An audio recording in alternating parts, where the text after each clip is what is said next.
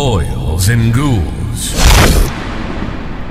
Turn out the lights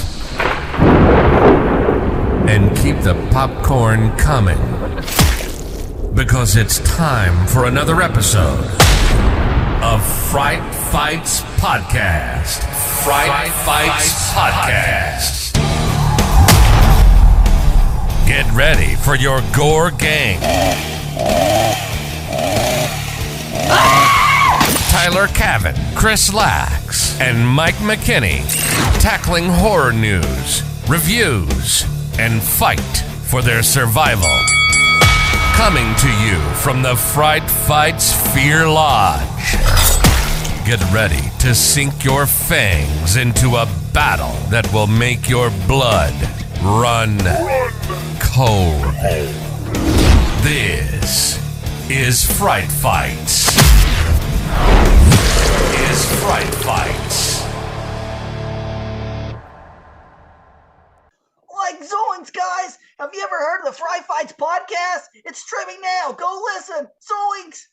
Welcome back to Fright Fights, everybody. We just got done watching the trailer to the last trailer to the new Halloween Ends. And surprisingly, this is going to be the only trailer they have left for it. It was like 2 teasers and then this trailer. So what is your guys' thoughts on that? Yeah, so this trailer is a lot better than the last one.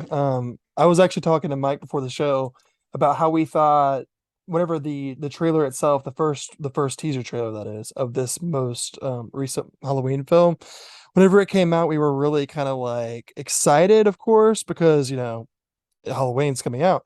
But at the same time, it really kind of was not giving us, finale vibes to this story of, Laurie Strode and The Shape. So I was not really necessarily enthralled by it. But the most recent trailer, man, it delivers. It is killing it.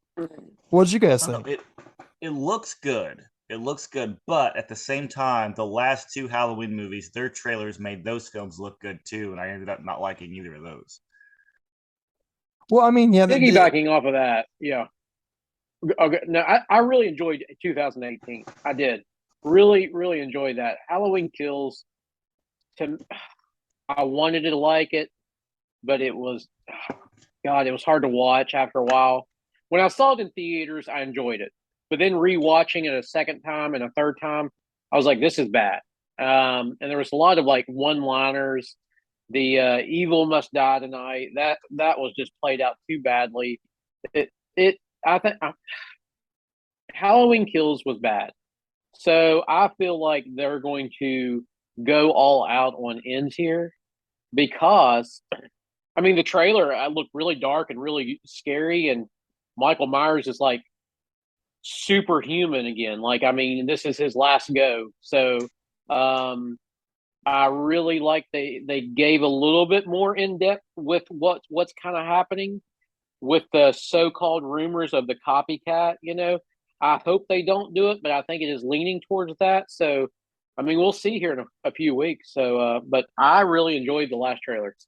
Yeah, the scene where she pulls his mask off when he's laying down. That's got to be the scene where she finds out that it's the copycat killer. Yep. And then, like, Michael will be standing behind her, ready to fight her or something. Did you all catch the Scream reference? No. No. So, in the 2022 Scream 5, or whatever you want to call it, if you remember whenever Gail Weathers and them was talking, or Dewey, I can't remember whose character says it, but they're talking about the ghost face. And like, no, this one feels different. They do the same thing in this trailer, where Jamie Lee Curtis's character is like, no, this one's different. This one's different. It's like they had they were like trying to take stuff from Scream because Scream was successful.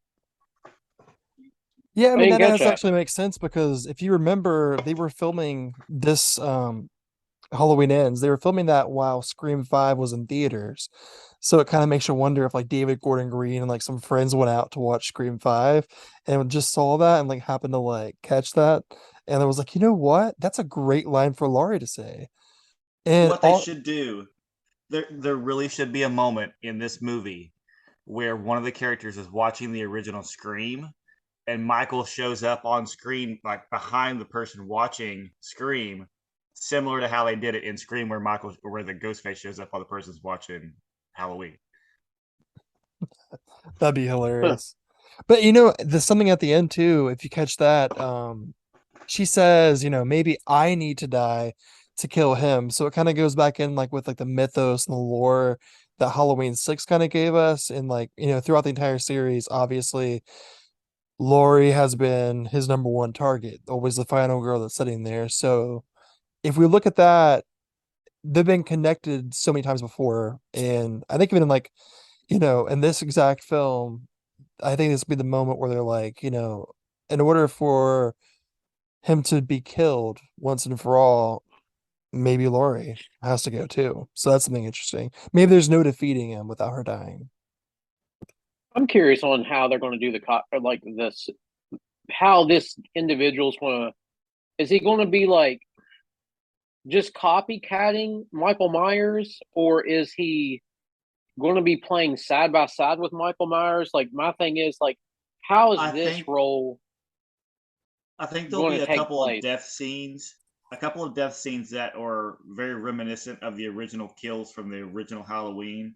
You saw in the trailer, there's a scene where he has the girl stabbed up against the wall, like he did like Bob in the original. I think it'll be the copycat killer that does that.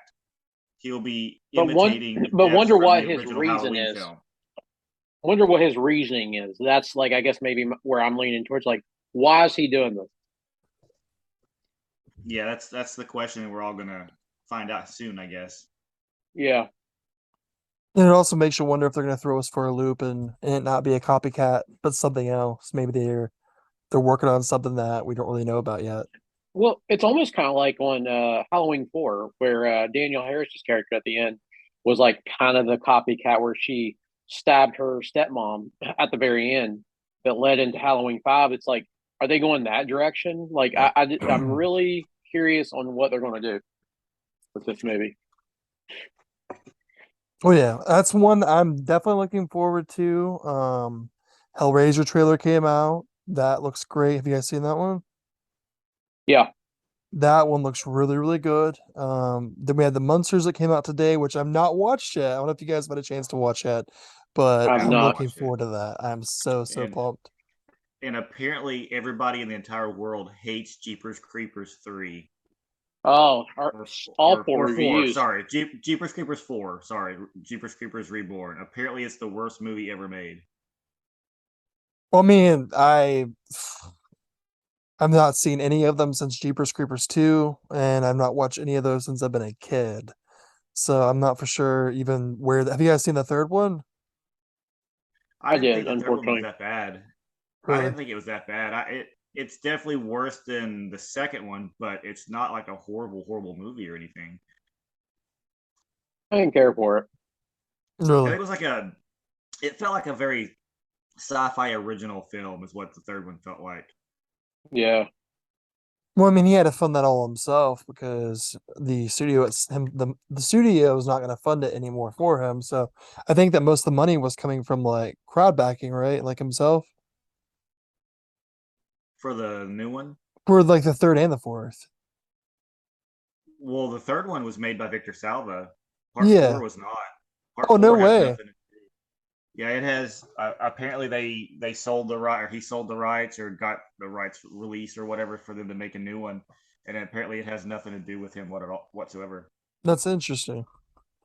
Because Victor Salva was such like a big part of Jeepers Creepers in all these years.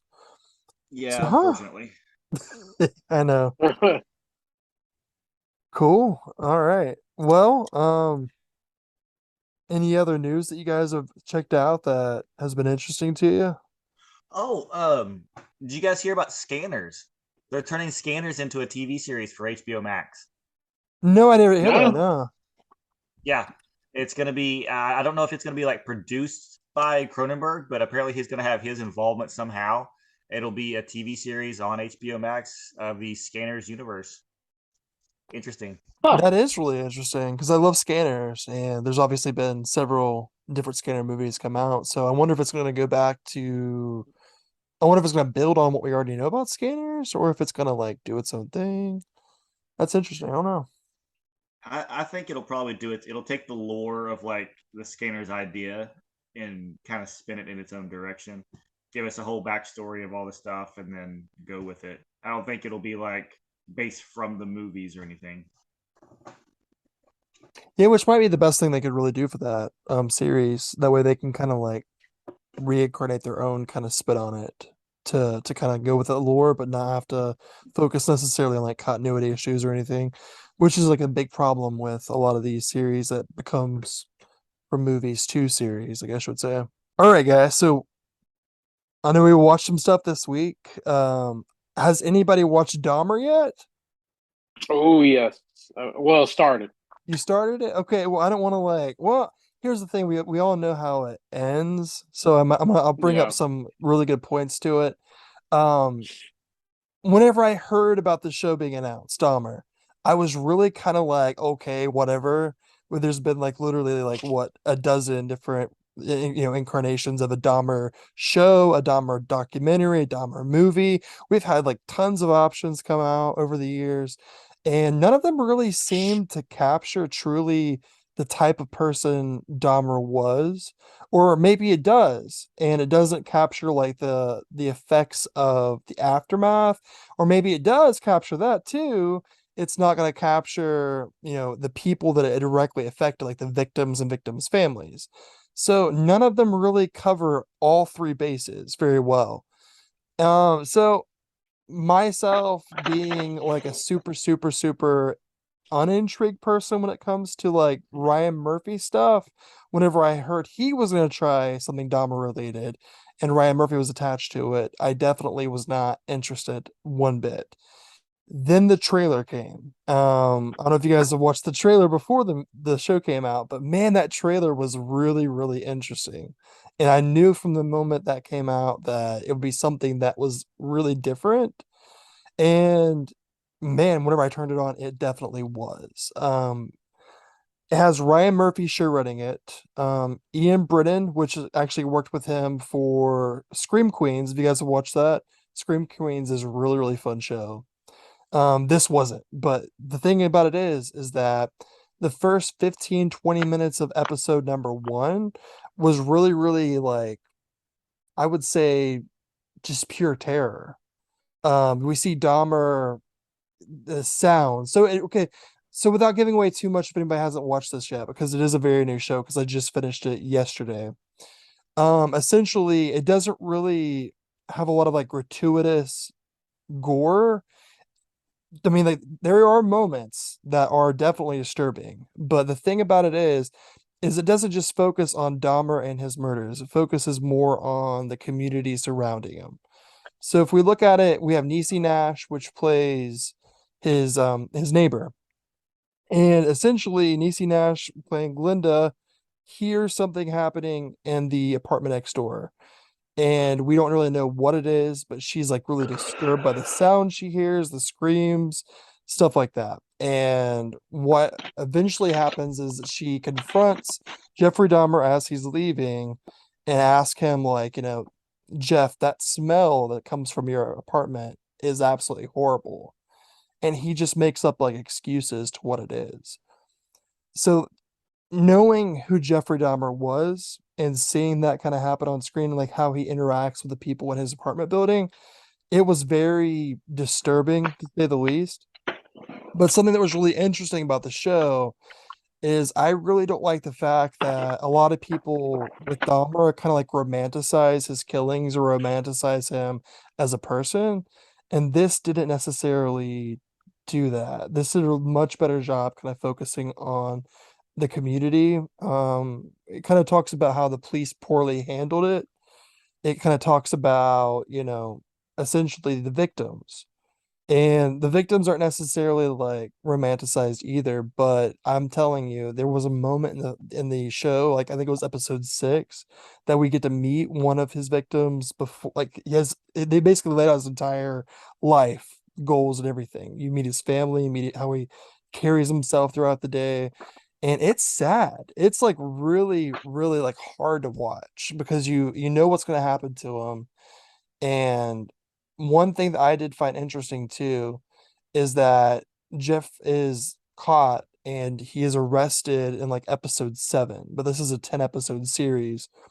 So really for one of the first times ever in filmmaking, we get to see 3 solid episodes after he's arrested and kind of like the aftermath that leaves on the community around him. So, and it's just absolutely brilliantly done. It's very tastefully done.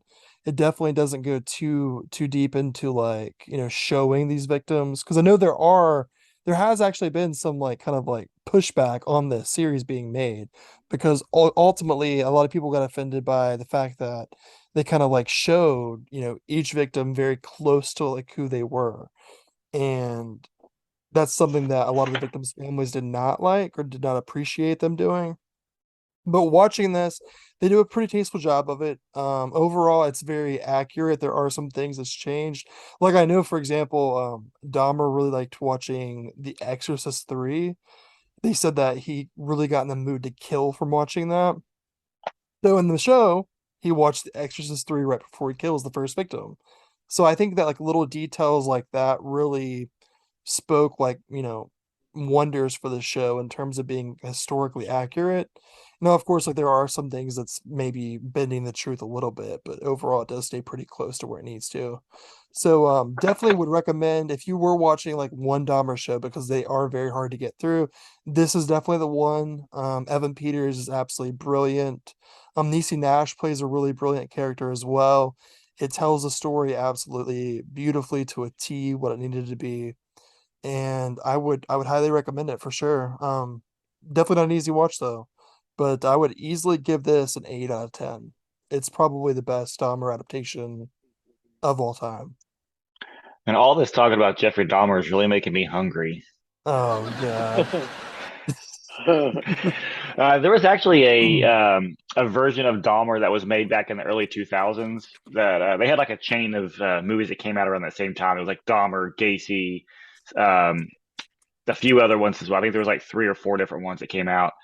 Those were actually pretty decent adaptations of the stories as well. I don't know if you've ever seen any of those, but Mhm. I haven't seen this new one yet though. But the way you describe it, it definitely seems like they're sticking to like the actual story of what really happened and everything, and it seems really interesting. I need to watch it. I just haven't had a chance yet. Yeah, I mean they focus, like I said, Yeah. they focus very heavily on the aftermath. The last third of the entire series literally is just them showing him in jail, showing the effects that his family has. And that's something like it's very hard because you really, whenever it comes down to Dahmer, a lot of these people who like are it shows the obsession is what it does. So for example, in like episode 8, I think it is, he's in jail. He receives letters from fans. So he's getting like fan mail in jail as like a serial killer. So like a lot of people really, really found like Dahmer to be weirdly attractive. It's like low key, like Stockholm syndrome kind of like stuff without them actually being the victims. They just think that they like the entire like idea of what Jeffrey had did, the way he looked, kind of like damsel in distress almost. And this is obviously he committed absolutely horrible crimes against these victims. So it's just something that's really like tough to tell the story about, but it's something they did a really good job because without like giving too much to Dahmer as like a sympathetic villain, because obviously we can't really sympathize with Dahmer because while he is shown to come from a broken home in the show and his family love him very dearly, he has a grandmother in the show that absolutely is just like basically like praising him and like rooting him on, even though he keeps failing over and over and over again. And his dad was right there by his side. You could really see how Dahmer's crimes really affects them. There's like this Yeah. really chilling scene in episode like I think 7 where they set down Dahmer's dad, which is played by Richard Jenkins. And Richard Jenkins is sitting there and they're like, we have something we need to tell you. You sat down for this. And so he sits down and was like, what's going on? Is it's about Jeffrey. And they're like, yes, I'm going to let you collect yourself for a few minutes because what I'm going to tell you is going to be very difficult to hear. and they were like, okay, is he alive? Is he okay? Has he been murdered? What's going on? And they're like, we have found that in Jeff's apartment that there were multiple bodies soaked in acid. There were body parts ahead in the refrigerator, and there are very, very strong like instances to where they believe that he could have been eating his victims. And the way that the camera just kind of pans over to Richard Jenkins, Jeffrey's dad's face, it's just like haunting because he had a look on like his face that's absolutely just, I guess, the only look that you could give in that moment, finding out that your kid has literally been like killing people, soaking them in acid, doing experiments on them, like botched lobotomies, all this kind of stuff. And like being able to hear that for the first time and taking it in. And the way that was just done was so, so, so careful. And you could really tell that they didn't try to like rush any moment of it. And I think a lot of people that I've been reading about too, who's watched this, say it's paced kind of weirdly. Like the show itself is not necessarily the quickest, kind of like snappiest, concise show it could be. But at the same time, I think that it's very important that they take their time with these episodes because it really, really, really goes deep diving into Jeffrey Dahmer's entire like legacy and his family and like the people around him, the victims, the victims' families, and the trial. Everything about it is covered so carefully. So it's definitely recommend. Have you said you have seen some of it, Mike? Where are you at on it? I'm on episode 3. So I've just started. But real quick, Richard Jenkins, he's a terrible father in movies because he was a shitty father to Brennan and Dell Doback, in Step Brothers. And then you got him being the father of Jeffrey Dahmer. So, like, there's something wrong with that guy. But no, all jokes aside, it's kind of what you said. It's more of a slow-paced show that doesn't give you too much of what I've seen so far. Like I said, I'm only on episode 3, but episode 1 kind of throws you right into it. And you think of Jeffrey Dahmer, like the history on him, you think it would show pretty graphical, gruesome, gory images, but it doesn't. It plays the role of, like you said, it kind of goes around the surrounding actors or the surrounding, like the neighbor, the mother, gives a little bit of a backstory on like how his father and mother were very like argumentative, like when like growing up, like they were always arguing, and so like there was a lot that played a role on Jeffrey Dahmer at a young age because I don't think he had a good home supportive family, but then he didn't. It's kind of like his mother and father, didn't they get a divorce, or wasn't she crazy or something like that? Or Yeah, so chronically throughout the series, Jeffrey's dad always blames Jeffrey's problems on his yeah, mother, saying that yeah, she was on, I think, like 20, like 5, maybe 30 medications when she was mm-hmm, pregnant with Jeffrey. So back then they were blaming the entire thing that maybe Jeffrey was clinically insane because his mother was on so many medications and she was insane. But then his dad was a scientist, and you kind of see Jeffrey Dahmer and his dad go out and they collect roadkill and they start like yeah, cutting up the roadkill and like experimenting and like doing like scientific research on them. And Jeffrey never really showed interest in anything before he started doing that. And it kind of right. shows him going together as a bonding experience his dad thought was going on, but ultimately it wasn't necessarily a bonding experience later on in life because that's kind of like what preceded was obviously the That what gruesome attacks. that was the foundation. That's what kind of kick-started it, I Absolutely. believe. And you know, it's kind of odd. Like I'm not saying like you definitely want to have bonding experiences with your mother and father, but like going up and picking up roadkill, that's kind of freaking odd. So I don't know chemically. There's something wrong with him in the beginning. You can tell even at a young age, though. He had a different a thinking process. There was definitely something wrong with the him as a little boy. Mhm. But going into the third episode, I think I think there's a lot that's missed on the neighbor, the woman that plays his neighbor in the beginning. Niecy Nash. Yeah, Yes, Glenda. well played. I thought she did fantastic up to the point where I've seen. Like I said, I've only seen 2 full episodes, but everything I've kind of read, she plays a fantastic part throughout the whole series. Mhm. So you've seen it all. I don't know if she gets like if there's more of her in episode 3 through 10, but everybody praises her as an actress and as the role that she plays in the show. But yeah, I'm definitely excited to finish the episode. Um, he's a weird, odd, creepy dude that it's just something about him, just something about his presence that's kind of like scary, this vibe that he just gives off. And like in the very first episode, when he's just walking down the hallway by himself, and the neighbor opens up the door and she's like, says something to him about the way his apartment smells.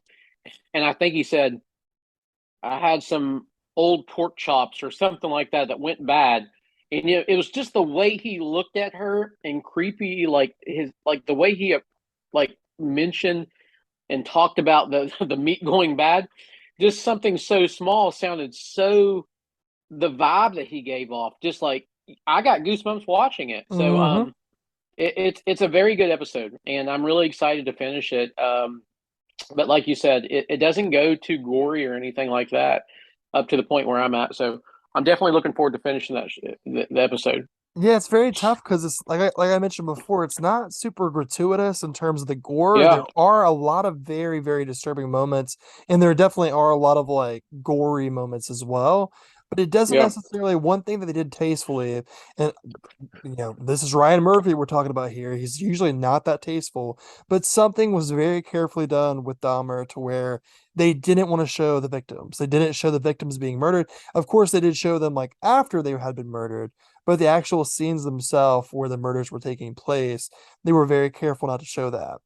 And yeah. it was so accurate and so interesting that I guess this actually happened. John Wayne Gacy was caught like 10 years before Jeffrey Dahmer had been caught. And in like the last couple episodes, you almost see like a competition between Dahmer and Gacy, both in prison. And it's funny because they're like, well, it wasn't funny, but it's kind of interesting because Dahmer on one side was like, I keep getting compared to Gacy, but I'm nothing like Gacy. Gacy is this, and Gacy, says that he can't control his urges to kill people. Meanwhile, and he's found God or whatever, but I feel like God would never forgive me. And whenever you think about like serial killers and their like psychology, a lot of times like they kill because they get attention for it. And they have these impulses to kill. But at the end of the day, they want people to like talk about them. They have like some kind of weird void that they've not fulfilled in their life to where they've not gotten the attention as a kid, or maybe they have some trauma based, or maybe they're just psychologically not feeling like, 100% heard. And a lot of these times that serial killers have been studied, they always say, like, hey, they want that attention from people. They want to say, hey, John Wayne Gacy is an absolute psychopathic murderer. He killed all these people. He raped young boys. He did this. He did that. All these things. And they kind of like that. Like they get like this high off of that. And I love Yeah. how in the very last episode, and this is not giving away anything, Mike, so you don't have to worry about like this is just something that was very interesting I found was it explores that kind of like feud between John Wayne Gacy and Jeffrey Dahmer. And it goes Oh into wow. details about how they were like almost like in a competition to like see, who could be like held on a highest pedestal. So I'm like, that's like truly like psychopathic. And that's how you know Yeah. somebody who's absolutely clinically insane. But I don't know. You kind of do feel for, you don't really feel for Jeffrey Dahmer at the end, but I will say you do definitely feel for the family. You feel Yeah. for the victims, you feel for the people that were affected by it, because it does go through a lot of PTSD and trauma. A lot of people is really struggling, apparently to this day, with Dylan Court. They wanted to build a park in the same location Jeffrey Dahmer's house was, the apartment building. They tore it down and they wanted to put a memorial park there. And because that a lot of the people that were murdered were marginalized, black, it's any kind of like oppressed kind of group that Jeffrey targeted, like he absolutely did. Yeah. The reason the park isn't there, and they claim this at the very end of the show too, is because of that. And to this day, they're still fighting for a memorial to be built for the victims. And the city of Milwaukee, Wisconsin, is still not interested in memorializing any of these people that was killed by Dahmer. So I think that that was also something really interesting they put into the end of the show too. So yeah, definitely. I know we've spoke a lot about it, but there's still a lot that we've not mentioned. But definitely no spoilers at all. Yeah. So that's how deep this show gets. This is just scratching the surface level.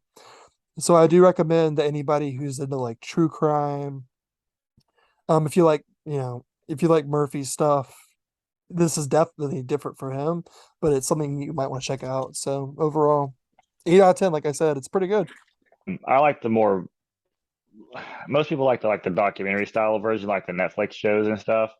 I like the more slasher-esque violent ways that they portray them. Mhm. But I mean, a good documentary style version of it is good too. I'm not. It's different. It's something that I'd have to be really into. Chris Lax doesn't even like any of that garbage. Speaking of garbage, Thomas Lacey giving him a shout out. What a piece of crap he is. I don't know if you guys have been keeping up with this or not, but on Shudder, they've been doing a 101 scariest movie moments of all time TV series. And I've been keeping up with that. They have 3 episodes that's out right now, and they're leading up to one a week up till Halloween, counting down those titles. And there's been a lot of movies that I have actually never seen before that's on this list. That's got me really intrigued on it. There was one movie in particular, and if you've been following them, you would know exactly what I'm talking about too. It's a foreign film. It's called Terrified. And the scene that they pick out for being a scary movie is there's supposedly like a dead child that comes back from the grave, and the parents find him sitting at a dinner table, just sitting there completely silent, not moving, and they don't know what's going on because they're just so traumatized from just burying their son, and then all of a sudden he's sitting there at the dinner table, and it's a really long sequence that they show of like the detective comes and starts to look at the body and try to figure out like how it got there, who put it there, and the entire time all you see in the background is just this dead kid just sitting in the chair at this table, not moving, but it's really, really creepy. And you're just waiting for that moment for that kid to just move, like slightly turn its head and or to say something or do something. It's very atmospheric and just very creepy and very unsettling. And from that particular scene, like I want to see the movie. And I think it's like an anthology film where like multiple things happen. And that just happens to be one moment from the film. But there's been several movies that they've showed that I've never seen that I'm really intrigued on, and that just being the biggest one so far. Have you guys checked it out yet? And what do you guys think about their lists? Because the list is very strange. They go from having something like the original Wolfman up, like a scene from the original Wolfman up in like number 98 or something like that, all the way to having Child's Play listed at like 80 something. So it's a very strange list that they have right now, because who knows what's going to be on from like the moment that they're going now all the way down to number 1. I know what you're talking about. I've seen it on Shudder. I've not watched it yet. Yeah. I love those lists though. They're always fun. They're always really good to get in the mood for, the Halloween season as well. I have watched Terrified, the movie that you were talking about, and I will say it was pretty scary. It was solid. It is foreign language film. So I think it's from Argentina. I'm pretty sure. Yeah. Don't quote me on that. But it has the first 5 minutes, the opening sequence, it scared the crap out of me. There's something about the scene that you just mentioned was terrifying. Hence the name Terrified. And the very first like opening sequences has to do the shower is all I'm gonna say. There's a shower sequence, and oh my They god. show that scene as well when they're talking about it. It's very strange too because it looks fake, but I think they use like practical effects for it, and it's just a very odd looking moment when there's a scene where they walk into the bathroom and there's this lady in the shower, and it's either possessed or something's happening to her, and she's being slammed back and forth in the Mhm. shower and just hitting the walls, and like every time she hits the wall you see like the blood sprout out from her, and it's very very creepy and very weird, and I really want to check that movie out. Like it's everybody that I've heard talk about this list that they're talking about has mentioned Terrified, and they're saying that's the one movie that they've never seen from this list, and that's the one that they're going to seek out and watch. And it's got me intrigued. Well, see, Terrified was a Yeah. Shudder original. I don't know if it's still on Shudder. I'm assuming it is. Um, I have to check to make sure, but I don't want to tell the listeners that it's on there, but it's not. But it was initially, it premiered at some film festival, like a foreign language film festival. I'm not for sure it was in America or not. And people were talking like great things about it. Like they were speaking like, hey, 10 out of 10, this is fantastic. It scared the crap out of me. So I know that eventually it got picked up by Shudder. People slowly started watching it. It never really had like its big moment, but it was scary, and it did find a very like small niche audience before it kind of like went away. And this is like you said, like 3 or 4 years ago. So I'm glad that this show has kind of like reemerged the interest in seeking that out and watching it, because it is pretty good. I mean, it's pretty solid. It's scary too. Yeah.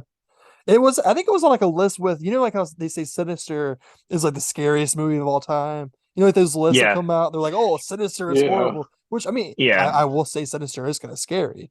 But that used to be on those lists. Like back when it first came out, like in 2018, 2019, there for a couple of years, they were putting them like in the top 10 scariest movies of all time. Was Terrified one of them. So it's one to see for the Halloween season for sure. Yeah. No, is Terrified the one with like the clown? Is that No. what is no, that? What am I you're thinking? you're thinking of Terrifier. That's it. Mhm. Okay. Gotcha. You've seen Terrifier, Mike?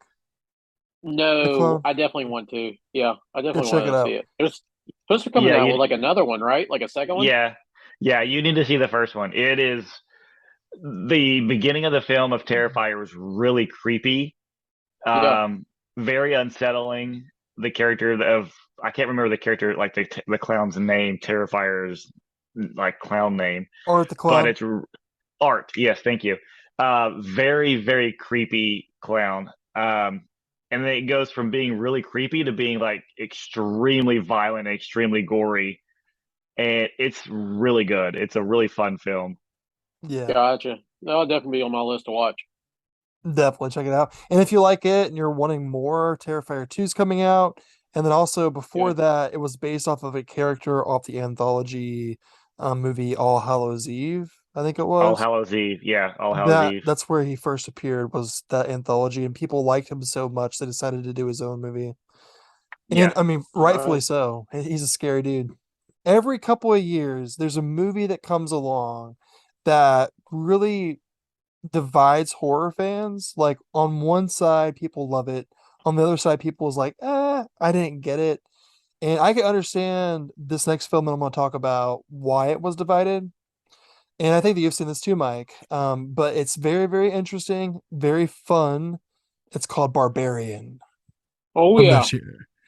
And I will say, personally, I thought this film was absolutely gangbusters, a win. Super, super fun to watch.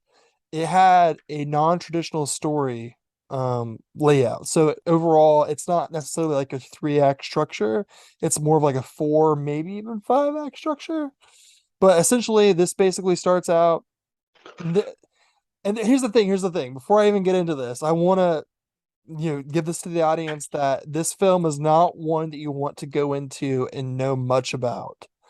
It's the least you know about it, the better it's going to be. So I definitely recommend 100% watching this before listening to this review because I don't want to. Chris, you haven't seen it, have you? No, I have not.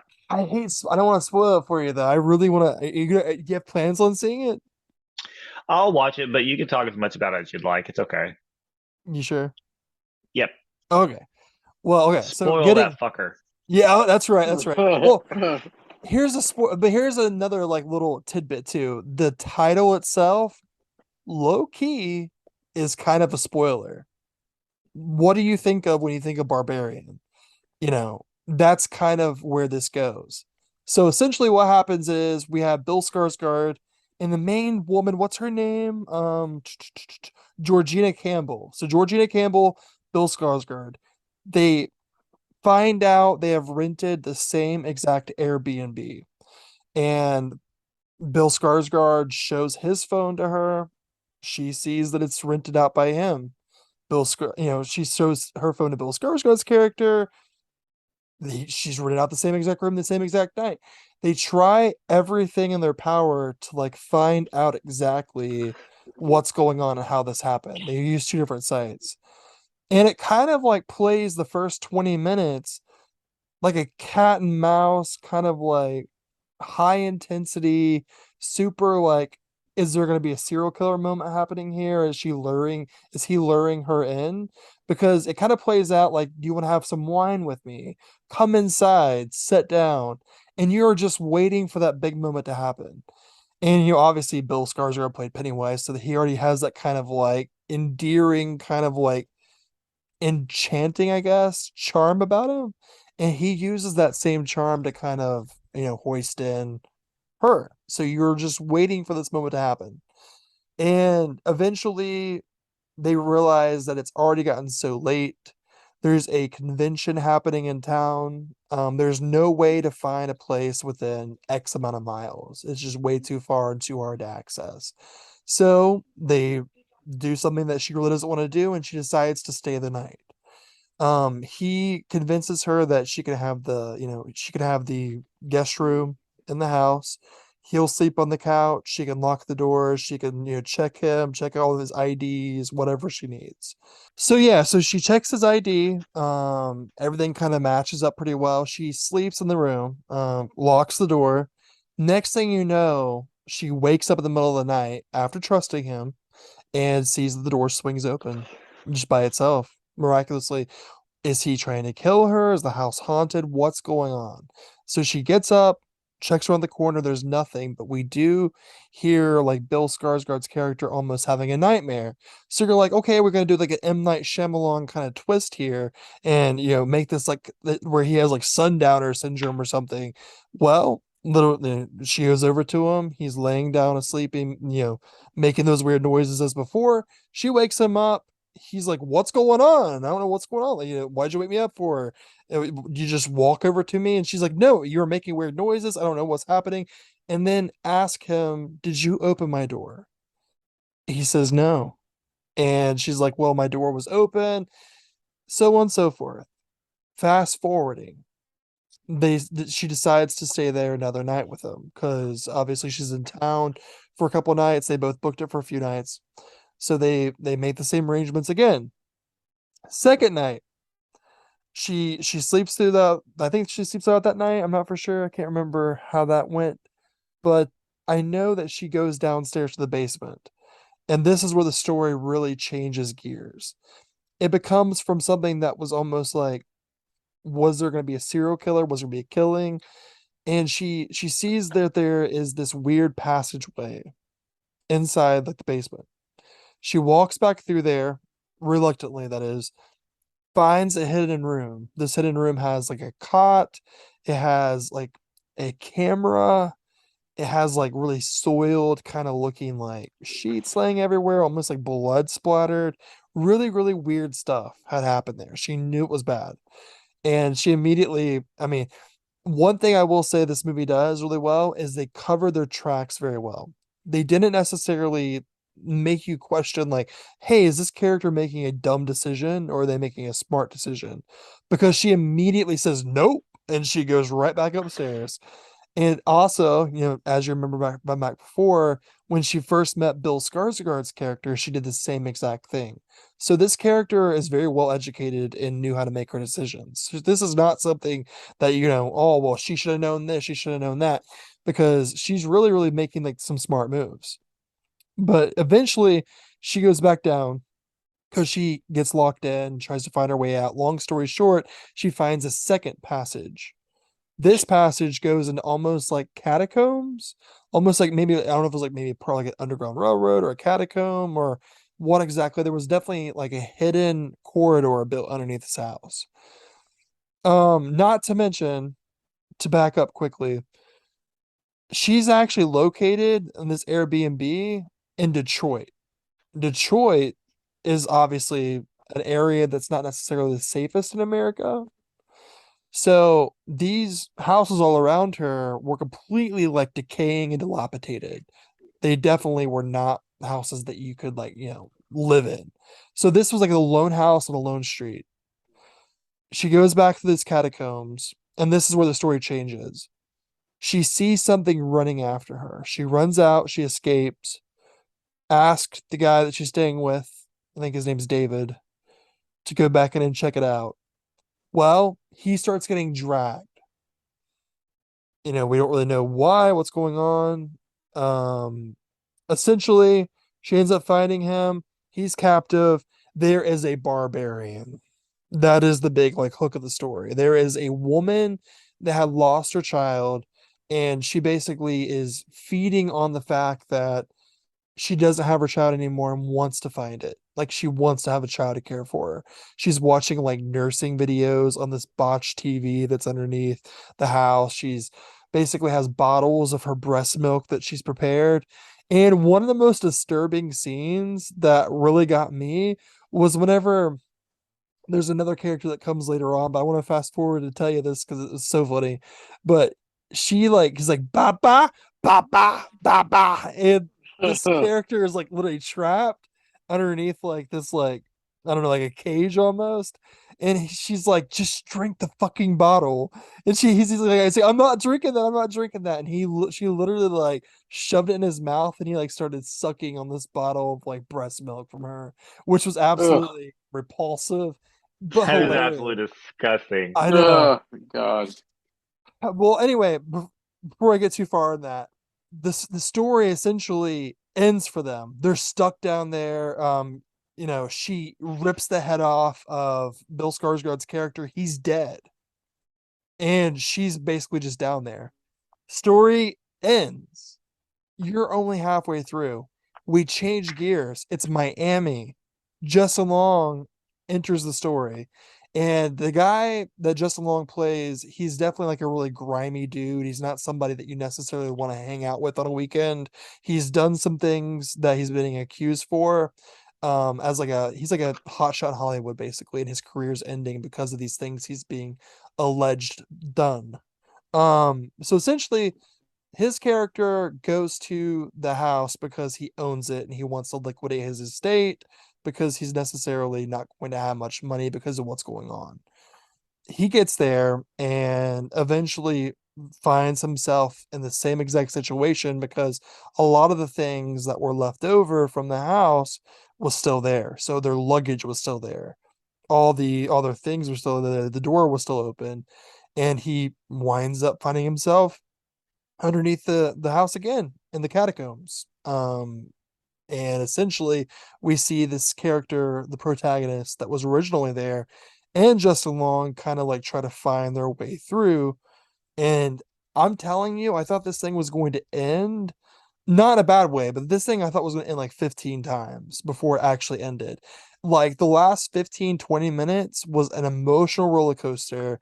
It was brilliant. It was gorgeously shot. It was funny at times. Like you laughed. It had like those kind of like gore effects that was really interesting to see. It had like a lot of like really cool moments too, to where like the story was definitely non-linearly told. So we jump back in time, we jump forward in time, We see a lot of different characters interacting with this barbarian woman. We don't know much about her, but I think that that's something that kind of adds to the story because you don't really want to know much about her. You're more so focused on the actual characters that it's being affected by.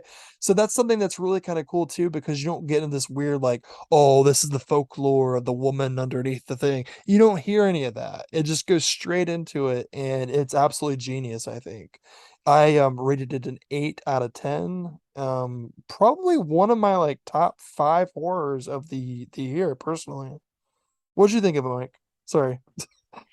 No, the creepy side of it was really done well. All the acting was like, I like what you said. The girl is very intelligent. Like, no, I'm not going to do this.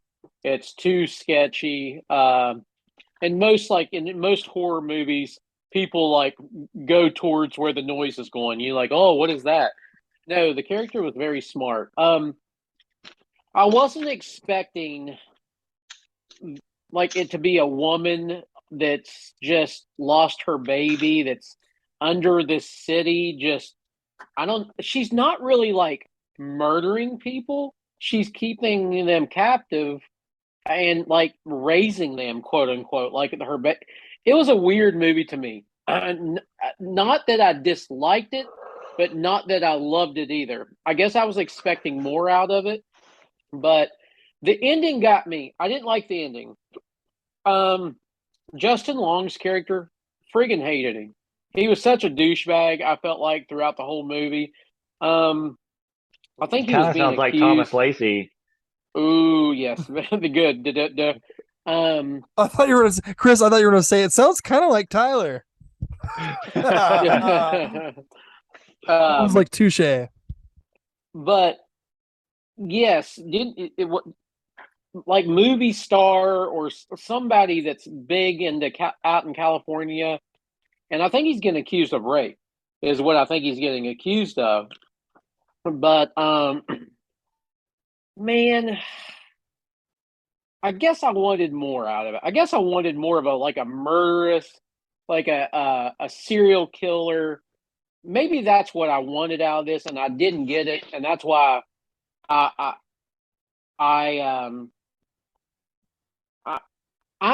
that's why I wasn't in love with it. But it was shot well, done well.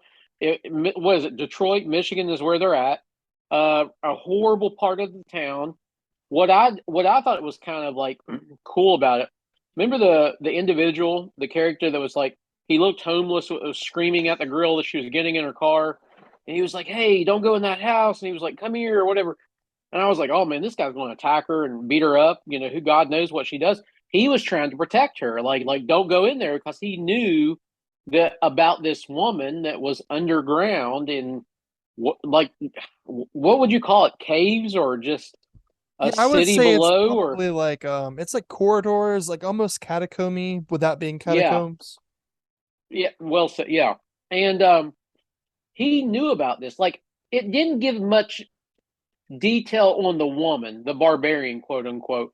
Like, who is she? Where was she? Why is she down there? But only certain people knew about her. Like that guy, for example. How did he know about her? I'll tell you what a really creepy part of the movie was, where she's escaping and busts out of the basement window, and like the barbarian's chasing after her, and she barely gets out of it. Oh, I And love that scene. Oh my God, that was creepy. Me talking about that now, goosebumps.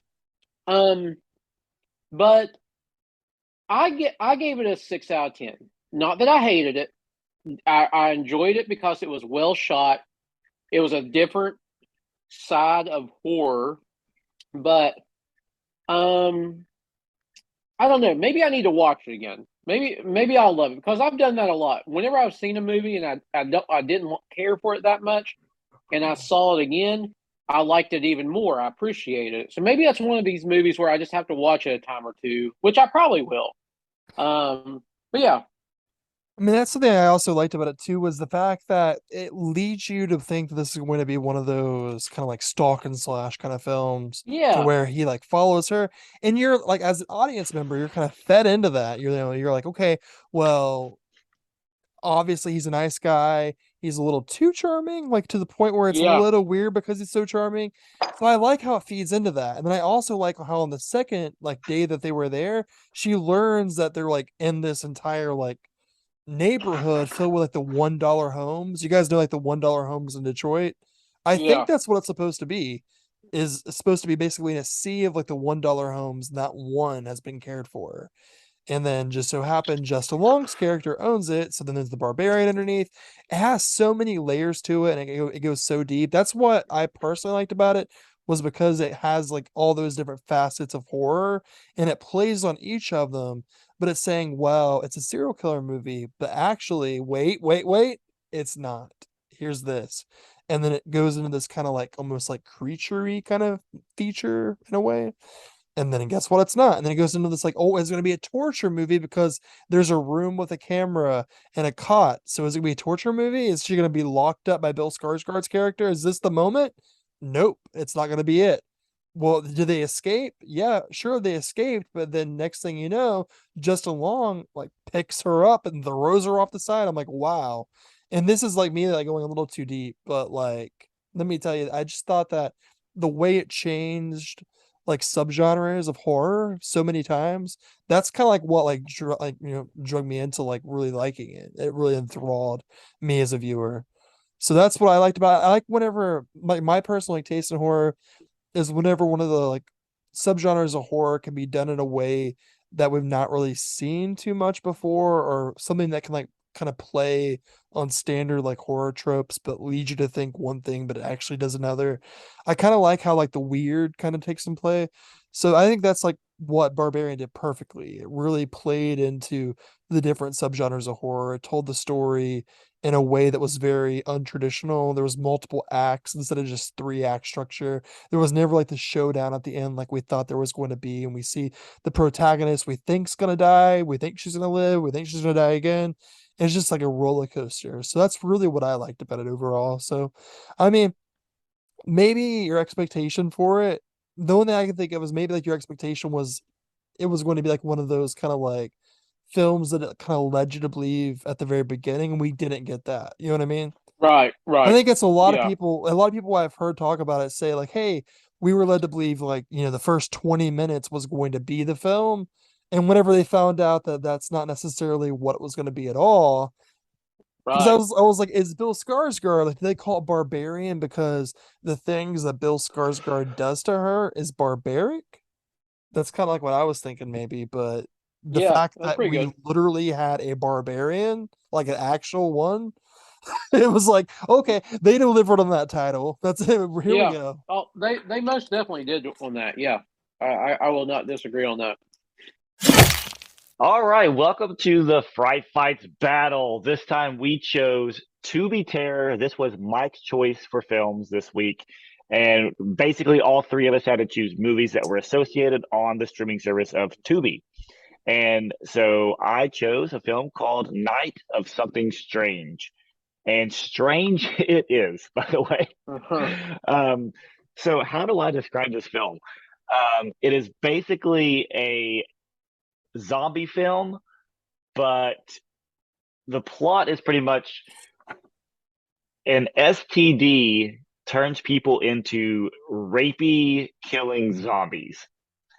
And a group of kids are held up in a hotel or motel, and they are figuring out a way to get away from these rapey zombies. That's basically the only way to describe this film. It's it's very ridiculous. It's very over the top. It starts off with a guy who decides that he likes necrophilia. So he works at a morgue. He takes advantage of a body inside the morgue, and the body it had something wrong with it. It had some type of contamination of some sort. I think it said something along the lines of like STD virus contamination of something on the tag. And from that, he's exposed to this mutation of an STD that causes him to turn into a zombie of some sort, but he needs to rape people to get almost the equivalent of eating brains, I'm guessing. So instead of zombies eating brains to satisfy their hunger, They're uh, eating a vagina. they have to do some type of sexual act of some sort to fill their hunger. And it just goes on and on. And the cool thing about the movie is it's not just one thing that happens and it happens for the rest of the movie, is that the way that they do it changes every single time. So for instance, the zombies don't just like rape somebody and that happens every single time. They actually they turn into different type of monsters that come out, like one particular time. The one of the women, like this weird like vagina monster, it comes out of this lady and starts attacking people. We get a penis monster. We get like one of the women like opens up her dress and like this gas emits from her. It's like a poison gas that comes out of her. I know I'm not doing a very good job of explaining this, but what we see is so ridiculous and over the top. It's really hard to explain. The first time, this is the second time I've seen this movie, but the first time I watched it, I couldn't comprehend everything that was happening. I just knew that I was having fun watching it. And it was so funny, but watching it this time around, I was kind of grossed out by a few of the things. What did you guys think of this before I get any further into the description of it? I just like how they had to kill the characters, the monsters. They don't just like shoot them in the head like most zombies when they die. They have to shoot them in the dick or the vagina. Like it's like like it's a wild ride. It almost reminds me of it's a fun movie. It really is. It don't go too far into this like expecting a super scary serious movie, because that's not what you're going to get. But it's almost kind of like the comedy of Tucker and Dale and Evil Dead like ish, mixed. But I mean, to me, this is a no-brainer. It's a sit down and enjoy, kind of a funny, gory. There is a lot of nudity, so our younger crowd, it's not suggested. But it's a flick that is just so humorous, and it's fun. It's just a fun movie. Every joke that happens in the film has something to do with sex. It's very it's very hard onto the sex jokes, like everything about it. Like there's a scene, this fucking hilarious scene where this guy mistakes his friend, this fat dude, he mistakes him for his girlfriend. And I don't want to spoil anything about it, because if you haven't seen it, I want you to be surprised by it. But a lot of mistakes happen, and it's like mistake after mistake after mistake for this guy. And have you ever seen like two dogs that get kind of stuck to each other? That's what happens in this movie. It's so awkward to sit through and watch. But basically, these two guys get stuck to each other, and one of them is dead. One of them is not alive, and he turns into one of the zombies. And it's so funny. And it comes out of nowhere too, because like you don't expect that scene to happen, because other things have already happened through the movie, and they still go there. They go further and further with every scene, and it's hilarious. I can't describe it anymore. Tyler? He hates it. He hates it. I love you guys. Okay. So the thing is like all three of our films is kind of like go side by side too, because they're all films that were recommended to me at a horror convention in the same year.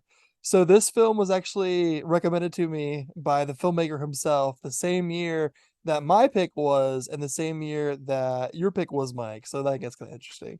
Yeah. But definitely not one that I would talk about the plot. I think that whenever you have a film like this, it's definitely not something we could really even like say like, oh, we're going to review the plot of this movie. because obviously it's not really one of those. But I did find there to be like one or two scenes where I did laugh.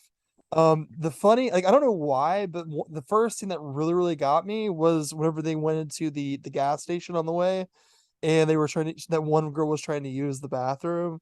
And Wilson's like, "Oh, do you have a bathroom key?" He's like, "You better clean it up, cause you high school girls bleed like Willy Wonka's chocolate factory." But I was like, going through this. She had literally, I don't know who wrote that comeback, but she had like the best comeback one-liner in the entire movie. It was like a big mouthful, and that really got me. The humor itself, I don't know. There was something about it that was very like juvenile to me, like the Yes. jokes were. And the thing was, is at by the end of it, I felt like it was like beating like a dead horse. It was like, it kept like hitting that same like potty mouth kind of like potty humor, or like kind of like the weird like kind of like the mindless kind of stuff. And it just kept hitting that over and over and over and over and over again. So I did find a few things like really funny about it, but by the end I was like, man, they just keep hitting this at the same time over and over and over again. So that's something that Well, I didn't like. they used a lot of practical effects. Like whenever they had the penis monster or the vagina monster, it was actual practical effects, and it was really like cheesy and low budget. It was just fun. I know that you're more you don't like the whole like cheesy level of stuff, Tyler, but this is more of me and Mike's kind of film. Yeah, not for me, Hey. not for me. You throw some bad looking vagina and penis monsters in it, I'm gonna laugh. Oh I'm gosh. gonna laugh. That scene that I'm talking about with the vagina monster, like I know what you you're don't talking about. you don't see it, but the girl's laying down on the floor, and you think she's dead. You think they've killed her, and then just her legs pop up, and the legs Oh start my moving God, yeah. around like sideways, and then like they spread so that the vagina monster like pops out. And I can't The believe I'm even legs talking come about out of this, her. but it's I can't describe it, but it's so funny. It's you said it the best, Tyler. It's very juvenile-ish. But with that being said, I was entertained. I laughed, and I didn't want the movie to end. Especially okay. So at the end of it, I'm spoiling this movie because like it's stupid anyways. Like you're gonna laugh at it. So in horror films, whenever they like in parody and spoof films, when at the very end of it, somebody always gets hit by a car to end the movie, like Scary Movie did. So it did that. It took that approach where like at the end of it, somebody gets hit by a car, and then it goes even further to the person that witnessed him get hit by a car runs away and then gets hit by a car themselves. It's like it's so over the top. It's so ridiculous, and it's fun. It's all thing I can say is it's fun. And I don't know how you didn't find it fun, Tyler. That's the thing. It's just like I could get down with like films that's kind of like mindless, kind of like beer and pizza, hang out with your friends, watch it, kind of like laugh about it, kind of thing. But for me, I don't know what it was. Like the humor didn't really translate for me as super unique. I don't know what it was, but it was just like I felt like I did laugh. Okay, I will admit, like I said, I laughed a few times at it, but there was just something about the way it was presented over and over again. I think like the first 10 minutes also left a bad taste in my mouth too. Just the way it was like shot. Probably the wrong mean- word after watching this show. So that really, yeah, that kind of like made me like No, immediately I like get it. So I mean it's just Like, how could you not laugh at one of the characters getting denied by his girlfriend? So he goes to jerk off by a dumpster, bends down and hits his head on the dumpster and knocks him out, only to wake up hours later and then continue where he left off. well, he was trying to remember what he was doing. Remember, he did it, bonked his head, went down, woke up, was like, wait, what was? That's right, and then goes. He just And then that like picks back.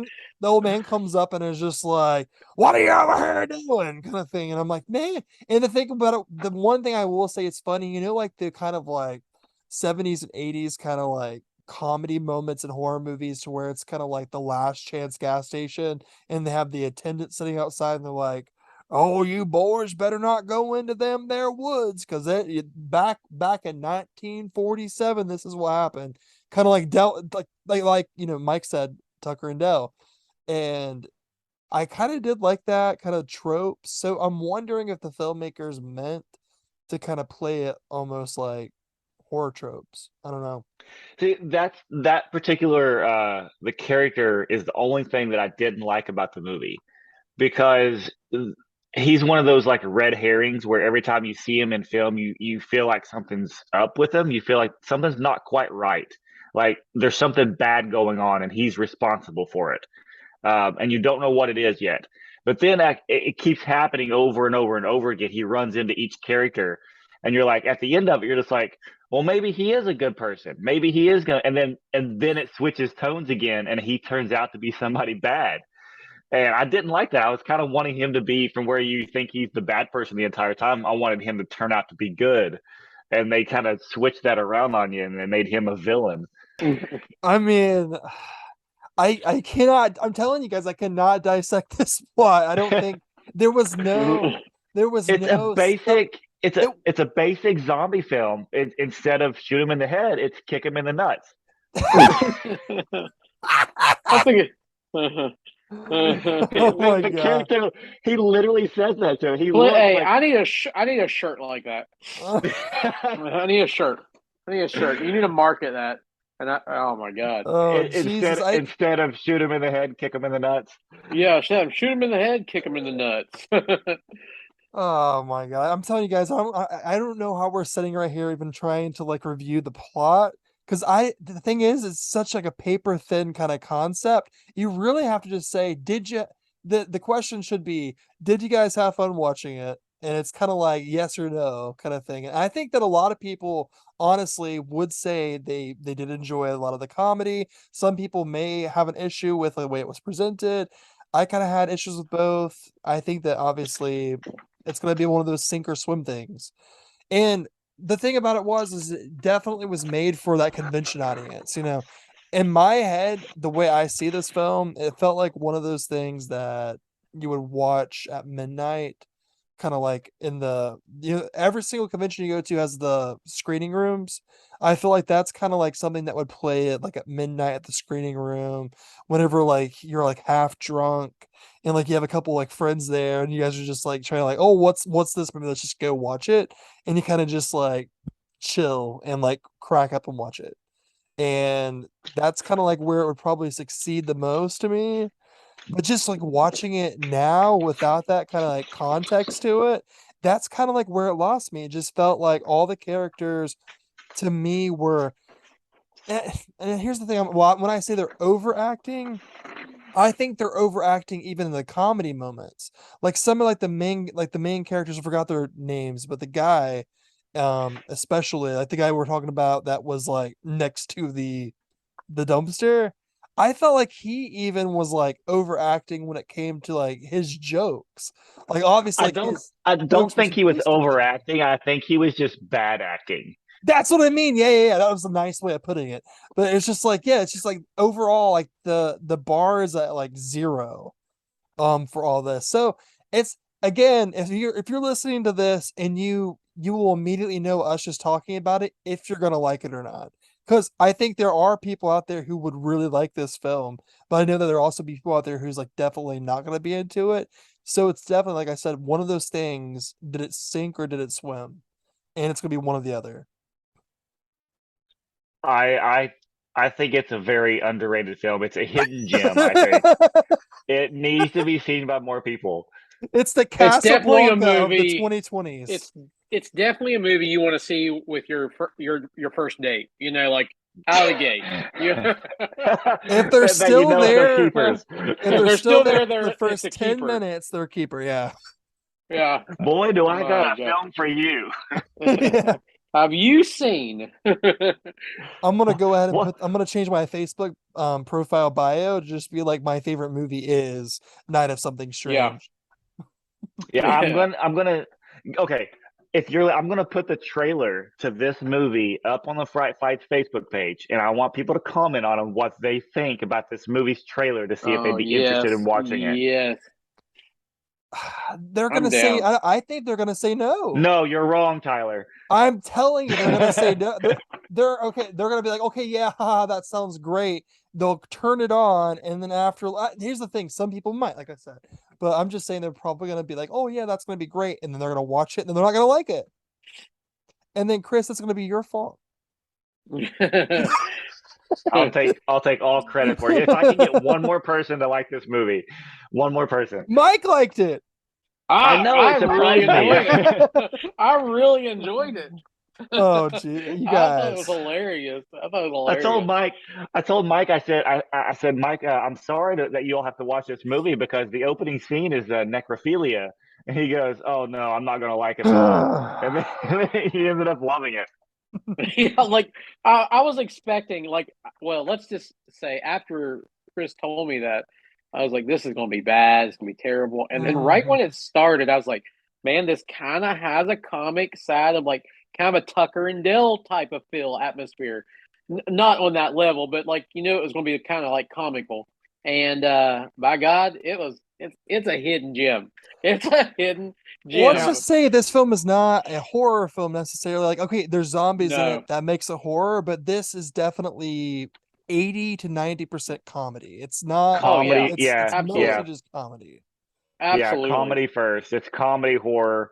Now, Tyler, this is something that only me and you are going to know this of. Nobody else that's listening or anybody will ever know anything about this. But the main character, like the buff dude that played I think his character name is Dirk or Derek or something. Mm-hmm.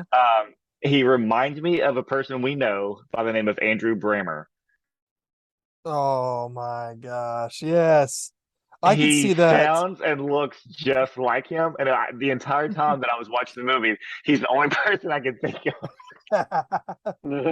I did not make that connection, but yeah, that makes complete sense. It's kind of funny too.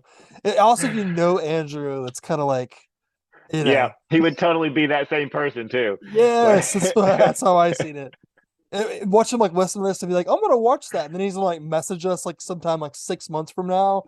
It's like, I finally watched that movie. You guys said that I look like that guy. But yeah, I could definitely see that.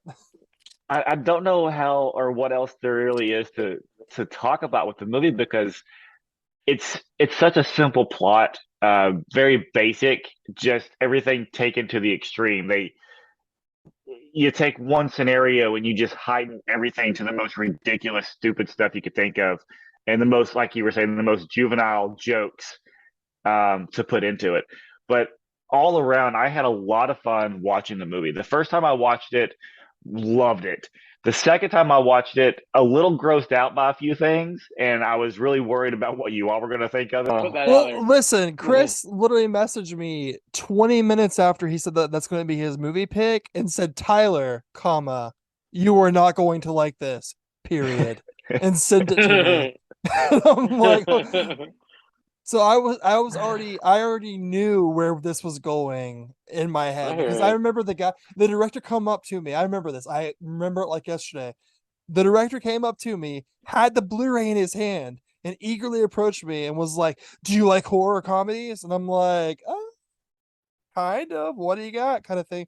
And he's like, this movie here. And he was like, at the same time, he had the Blu-ray up and he was like shaking it. And he was like, would you buy my movie? And I said, that's a no. Walked away. That's the last I ever heard from it. I thought I escaped it and I would never have to watch it in my life. And then Chris picks it and then texts me and says, hey, Tyler, you're not going to like this. Sin.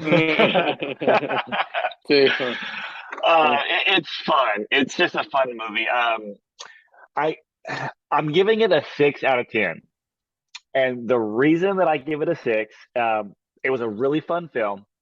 Lots of entertainment to it. The jokes were really funny, but I'm not going to go any higher because there was a lot of over-the-top stupidness with it as well. There were some really gross moments in it that I didn't care for, that I thought were almost too over the top, that kind of disgusted me. But I mean, the movie starts right off the beginning of it, right at the get-go, stuff is happening, and it doesn't really slow down much. And there's always stuff throughout the entire film from start to finish to keep you entertained. I would gladly go back to this every once in a while to watch it again. That's how entertaining I thought it was. So 6 out of 10 for me. Wow. Mike, it better be below a 6. It better not be higher. If it's a, it can. Mike, listen to me. It cannot be It's a higher 10 out than of, a I'm just 6. joking. It's a 10. No. I gave it a little bit below. I gave it a 5 because it's really funny. It's more of a comical than a scary movie. So which I typically like. I like funny, scary movies, but the only reason I gave it a 5, which that's higher than what I really thought I would give it going into it, is because there was a lot. Flax kind of nailed it. There was a lot of over the top, disgusting images or acts in the movie that kind of is borderline disturbing. Some viewers could see it that way. So I have to, on a respect level to all viewers, it's not something for everyone, but it is very funny if you can just go into it on a thought process of not trying to be degrading to anyone. It's a funny movie. It is good. It's decently well shot as well. But the reason I gave it a 5 is because there could be a lot of like major issues. Some people watching this and have a lot of question because of the contents in it. Because some of the scenes are, like I said, pretty bad. But overall, I could watch this again, especially like with a group of buddies, just laughing and having a good time. It's a good, funny, scary movie. So I gave it a 5 out of 10 because I did enjoy it, and I did laugh. I laughed more through that movie than I did some comical, like some funny movies. So, yeah, 5 out of 10. Tyler. Do you want you guys want okay, fine. All right. So I felt like so to determine my score, here's my thinking. I think that it's a film that was made exclusively based off of the shock factor. I think they were just trying to the filmmakers were like, let's just try to make this really edgy.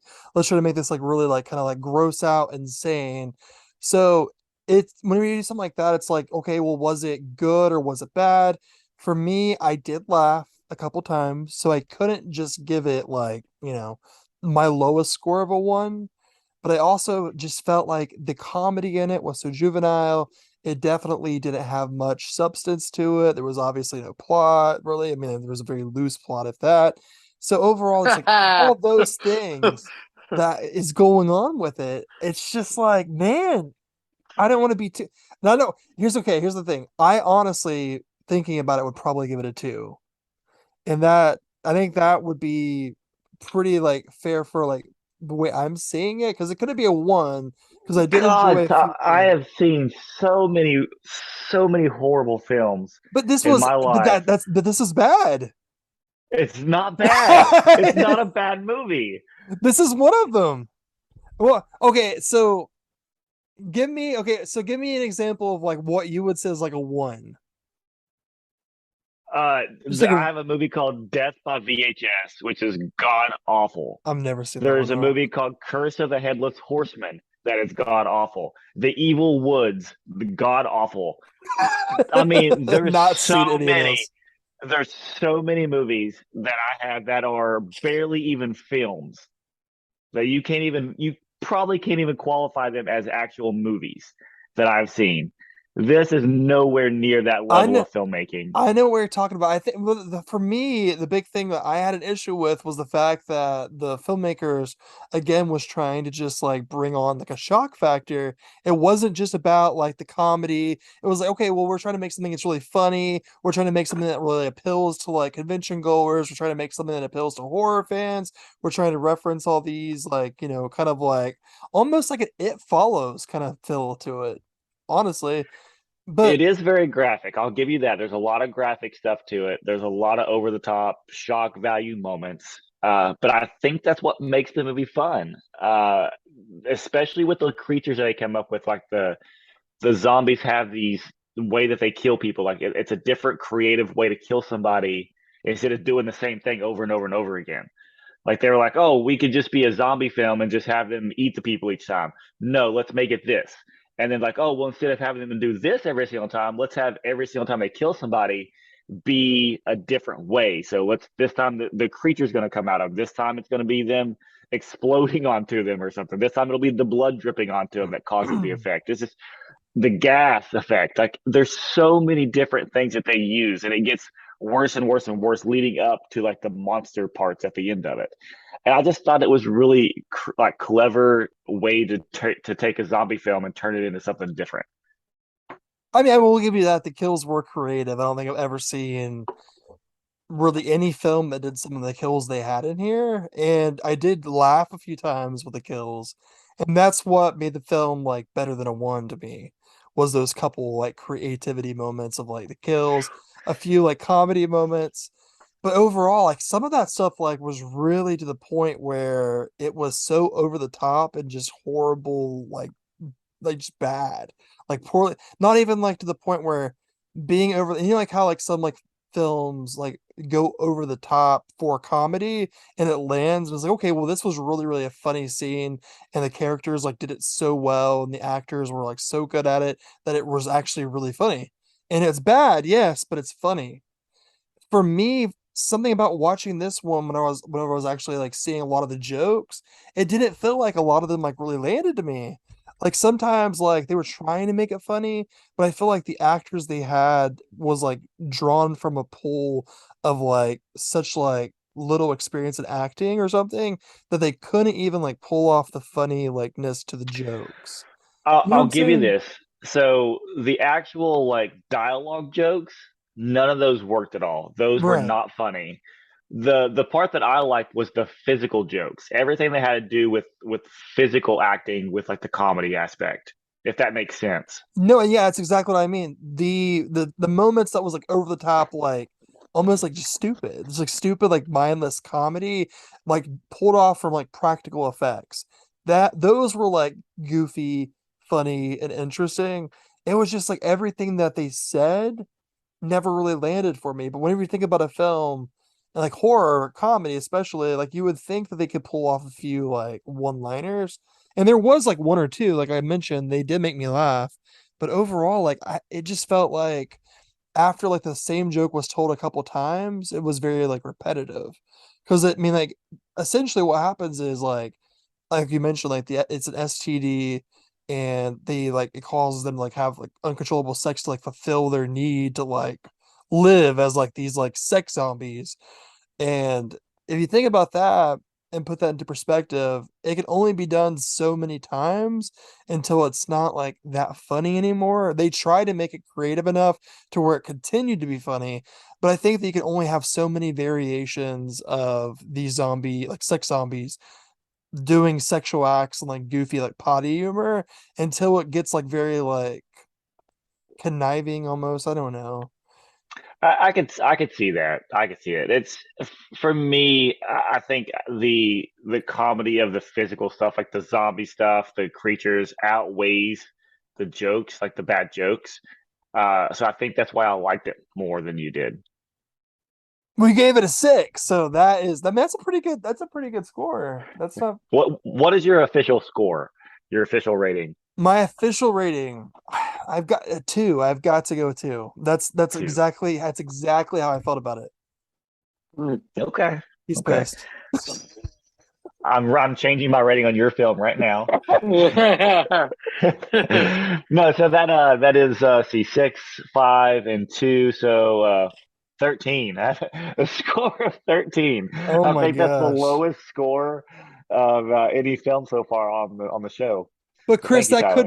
that could be a good thing, because some people that like listen to our show probably are looking for something that's like low, like rated, kind of like good, like comedy horror. Yeah. And like some people really dig that. So maybe having a lower score actually in a weird way would benefit. And what if this ends up winning? Yeah. I I mean, hope it's it crazy. does. I hope it does. Chris is gonna score big on the will, and we're all gonna like There we lose go. points, and somehow this is gonna win with 13. Oh my Yeah. gosh. All right. Well, Mike, do you want to go with your pick? Sure. I'm going to do a little reverse here. I'm going to see what you all thought, but I'll go ahead and give a kind of a summary of the movie first. Okay. Yeah. So basically, The Barn, it was shot, I think, in 2016. Um, it's Halloween. I think it's 1989. Best buddies. I think their names were Sam and Josh, and they're trying to enjoy their final, what they call Devil's Night, before graduating high school. But trouble, starts when the two pals, a group of friends, I think they're going to a rock concert, and they take a detour. So when they take the detour to the concert, they go to like this old abandoned field, or they're going to a town, and think they were stopping for they were going to try to stop for something, but go to this old abandoned town where this barn is. And the barn holds this evil presence of these three, I guess, demons. You have the I think it was the scarecrow, the candy corn, candy corn scarecrow, the boogeyman, and the hollow jack. I think that's what their names were. But but it's up to Sam and Josh to protect their friends and defeat these creatures. I really loved the 80s vibe to this, because anything like 80-ish feel, I'm going to be a huge fan of. And yes, the acting is pretty, there's some parts that are really terrible, but to me it was a fun movie. But I'm going to stop there. I'm going to do a reverse roll here. I want to see what you guys saw of this movie, then I will piggyback off of that. I'm gonna make a lot of enemies tonight's show. Here's the thing. I have a horror hot take, and this is my horror hot take, and then this is just how I feel. I've tried to not like say anything to like other horror fans about this over the years. But it's just something that I've noticed as a common reoccurrence. And this is kind of like a preface to the film, because this has nothing to necessarily do with the film's success, but something about it having stars from like 19 like 70s, 80s, even some like 90s horror films. It's always a red flag. So like anytime that I see a movie coming out that has like super like has been stars, I guess you would say, like very like was very popular, known for like a really big like horror franchise or series or something like that, and they are in that film again, and that film is coming out like years and years later, but it's different, and they just have like cameo appearances. It's always like really convoluted, I guess you would say.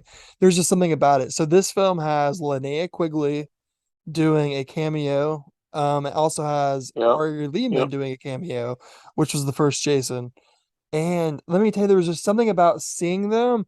I'm like, okay, we can all agree we're horror fans. We love horror movies. You don't need to put Ari Lehman and Linnea Quigley in like cameo roles for us to like your movie. I like a lot of modern horror movies. I like a lot of like super old school horror movies from like the 20s and 30s and 40s. I love like slasher films from the 70s and the 80s, the 90s.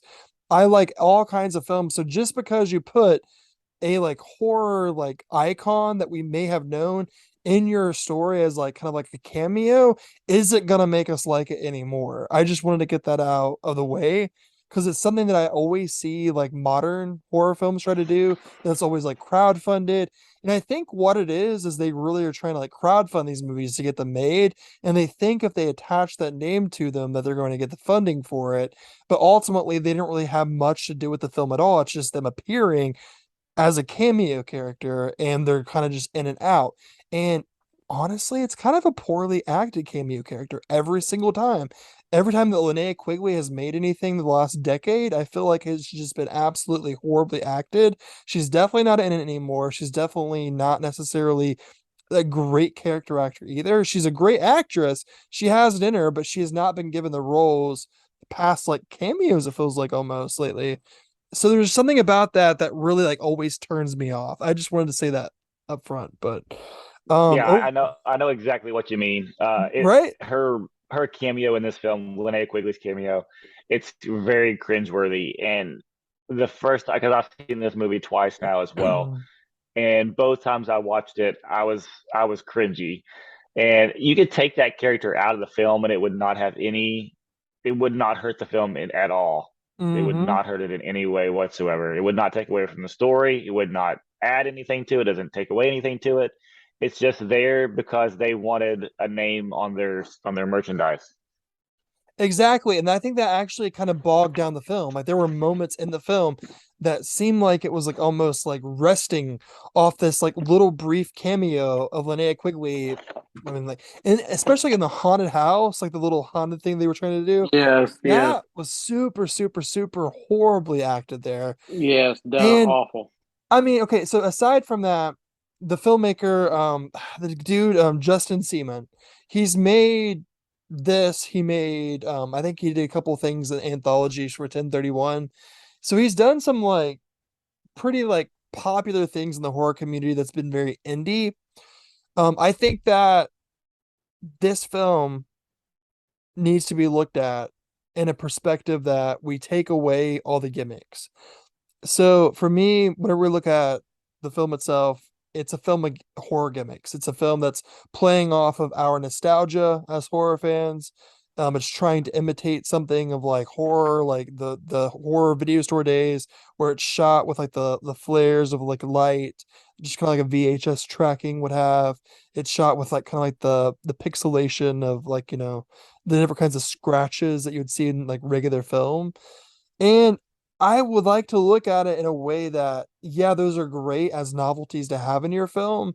But when it comes down to actually judging the film by the story and like if it was fun, if it was good, I think that I want to take away from myself at least the fact of any kind of gimmick that you have, like Linnea Quigley, Ari Lehman, the 1980s kind of like way it was shot.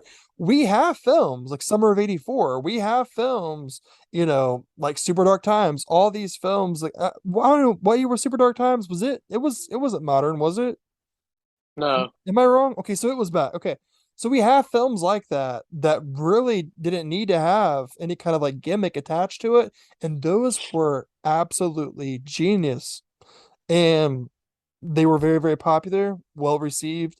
So when we look at the barn, it's just like, wow, okay, well, we have a film right out the gate here that's trying to play on this weird nostalgia factor.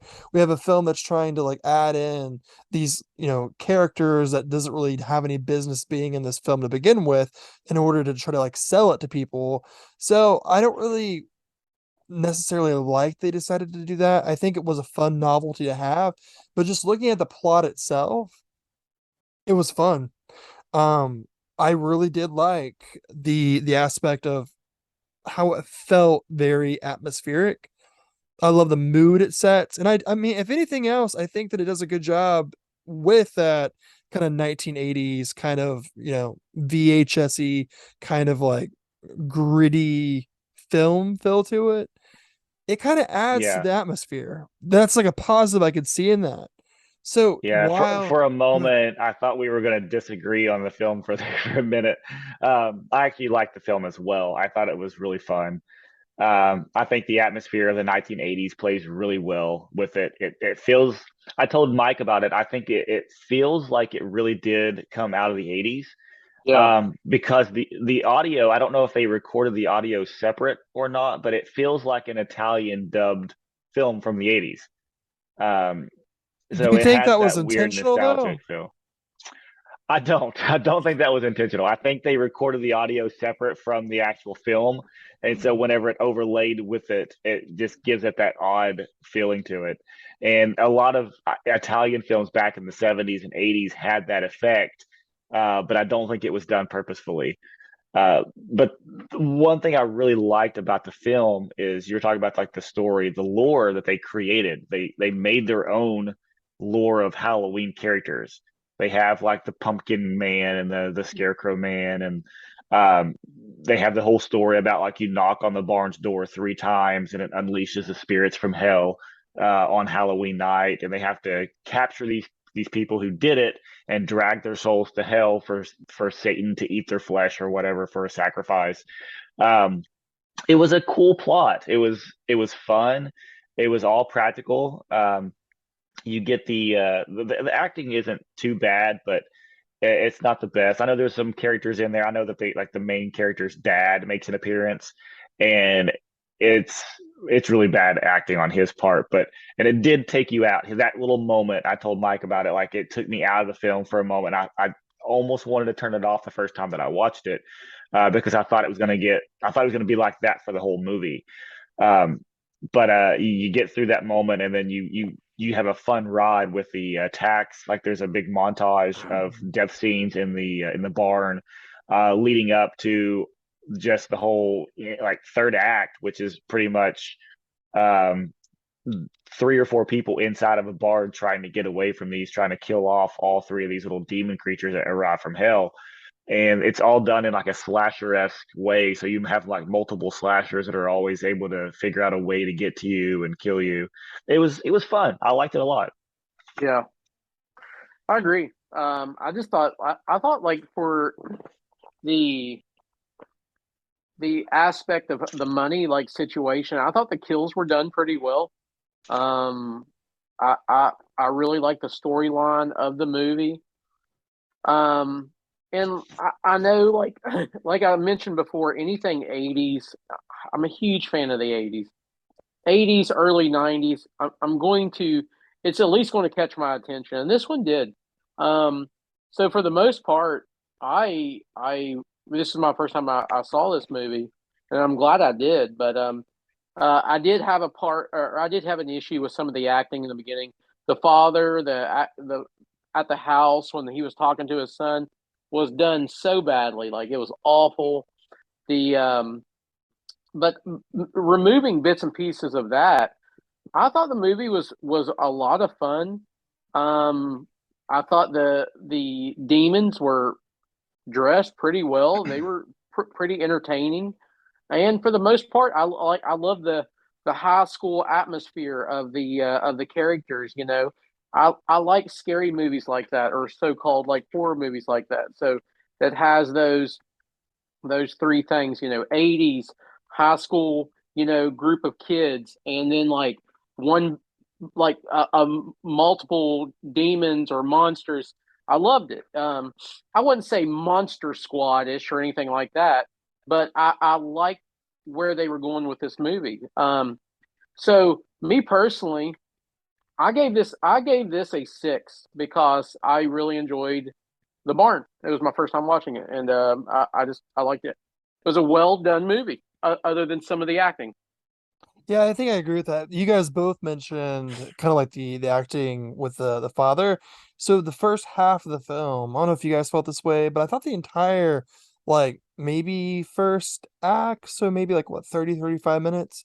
I thought it was very like kind of shaky, a little dodgy and kind of like Yeah. dull, but something about it does pick up and it becomes a lot more intriguing and interesting. And I think that the biggest thing is kind of like, you know, the lore built around the barn Yep. with that kind of 80s throwback. So I think that's definitely something that's a big seller. Yeah, there was one thing that I thought was a little weird by it is this kid created his own lore of Halloween on like the rules of what you should do for trick or treating. And then there's the whole backstory with the 3 demon killers from the barn itself. And basically his lore falls right in place with the story of those 3 demons. And it's like he didn't know anything about them at all. So like, how did he create the lore of Halloween and trick or treating and stuff with knocking on the barn's door? Like those 2 stories kind of combined, but yet he had no idea about that story until he went and did it. Like, I don't know, it was really strange. Like, he gets the information from the drunk guy, and the drunk guy is like, "Oh, those demons are gonna come back and get you." And he was like, "Oh, tell me more about these demon things." But he's already like had the whole lore of the demons coming back to get people when he was telling his friends and stuff at the beginning of the film. So it was really strange that he knew about him, but then once it came time for the drunk person to tell him about it, he acted like he had no idea what was going on. I think that there was something really interesting though I don't know. I'm trying to think of like how even to describe the barn. I'm just trying to like wrap up everything I'm feeling about it because it's just like on one aspect I really did enjoy it. I think it's fun. And maybe that's just because it feels very fall like to me. So it's a very I'm all into getting into the mood for fall. And I think this is one of those films that you'd watch to really get in the mood. Yeah. So the time of year we're watching this, Mike, is absolutely perfect. So 10 out of 10 to that. But man, some of the like you guys have mentioned, I think the biggest part to me was the gimmicks and the acting. That's my Yeah. negatives I have with it. I do enjoy how atmospheric it was. I really wish they would have recasted the priest, the guy that I don't know why he was like one of the main dudes that like stood out to me. But let me think about a rating. Do you have your rating, Chris? 'Cause I'm actually between like two. I'm kind of like back and forth. Yeah, I'm right there with Mike. I gave this film a 6 out of 10 as well. And I know that I gave Not as Something Strange a 6, and I gave this one a 6, but I like them both for very different reasons.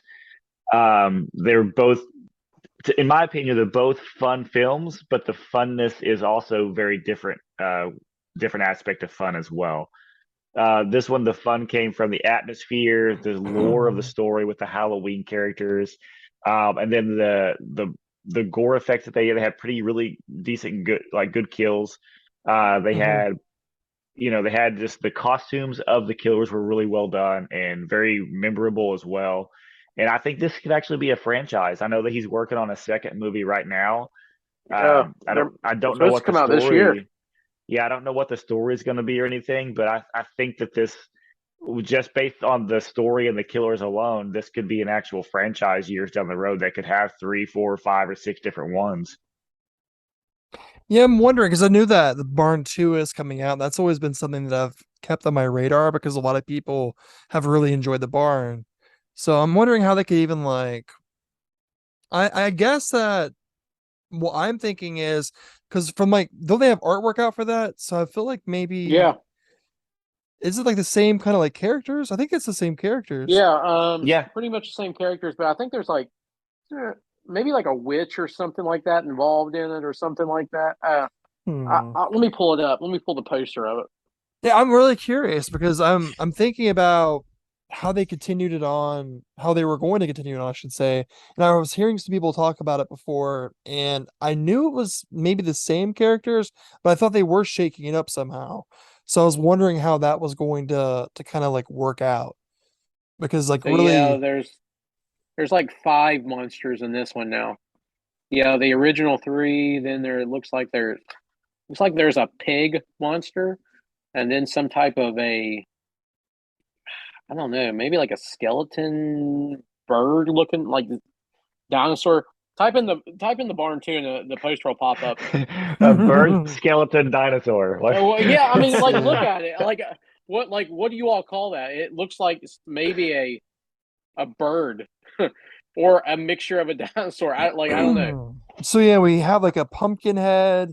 We have I don't know if it's the same. Maybe it's the same. Those three in the Pumpkin bottom guy. are the same, I think. Yeah.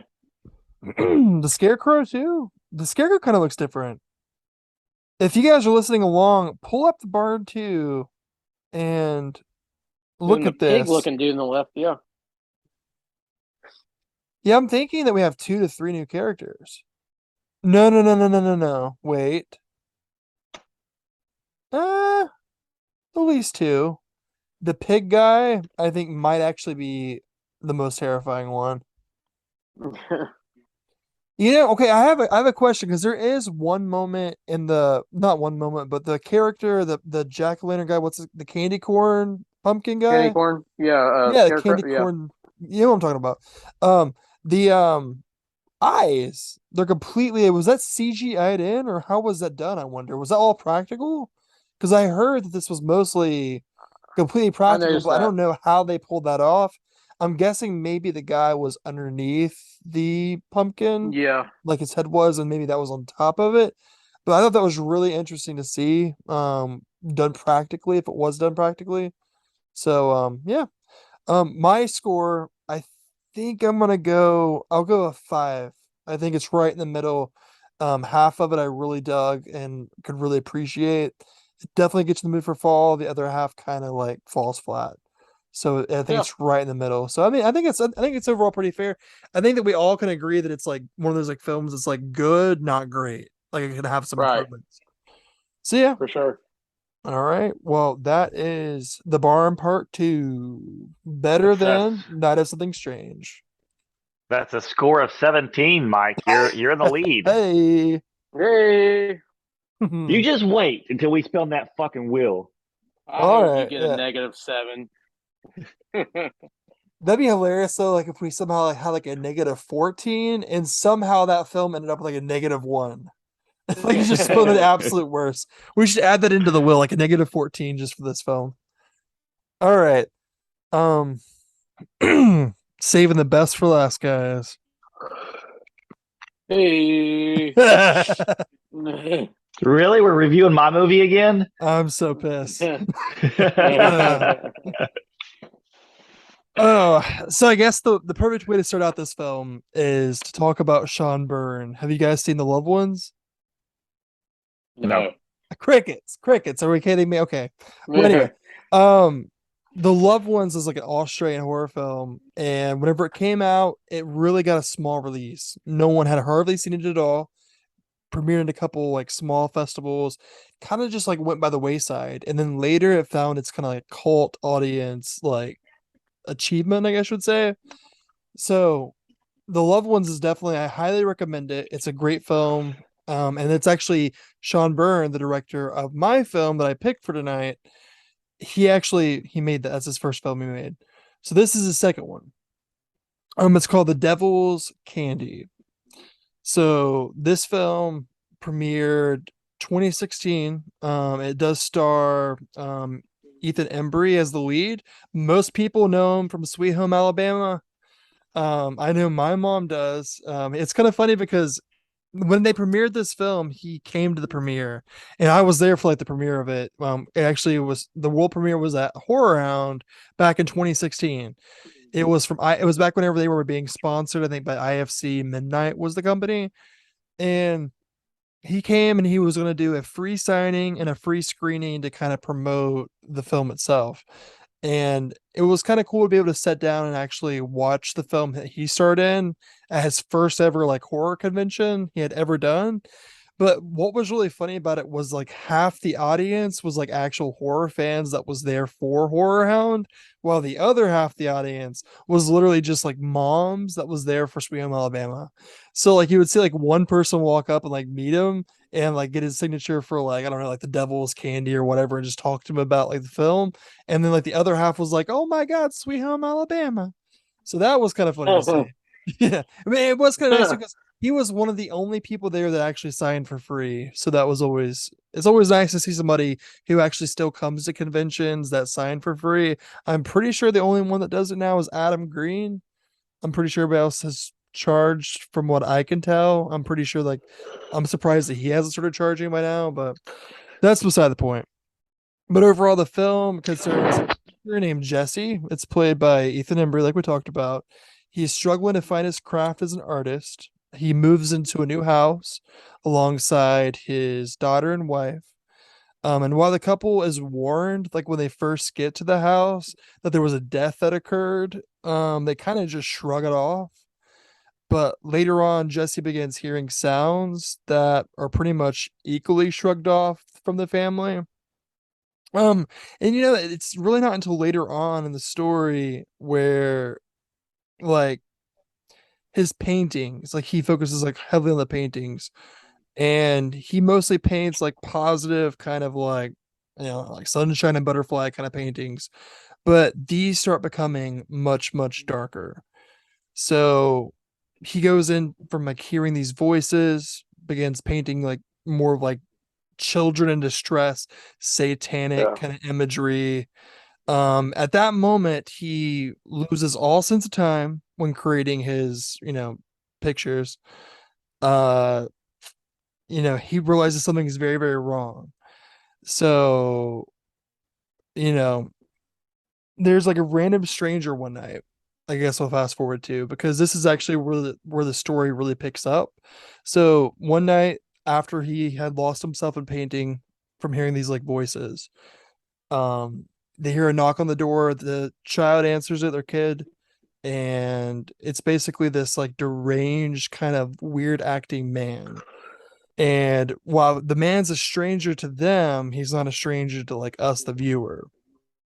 Because the opening of the film, you actually see the same man living in that same house they're at, and he's playing like this guitar, like the electric guitar, super, super loud because he's trying to drown out the voices that is like consuming him, like demonic force almost. So it's really, really interesting. I think that that's the moment the film really picks up. What do you guys think about it?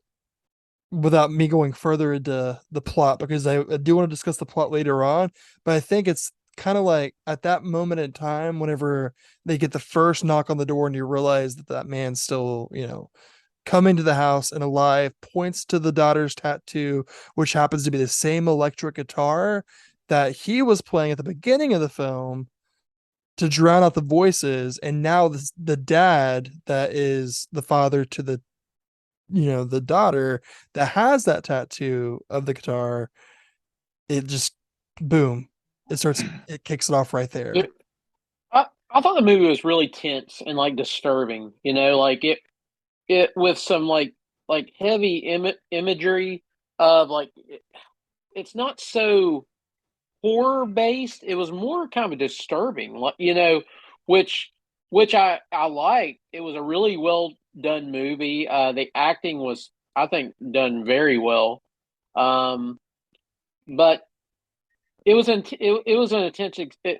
intense experience. The plot, like I said, I'll let you get into that, but I thought it was very well done. I thought it was very creepy. But like, I guess my only word that I could come to think of explaining this movie is disturbing to me. But a lot better acting than it was with the other two films we saw. More serious than the other two films.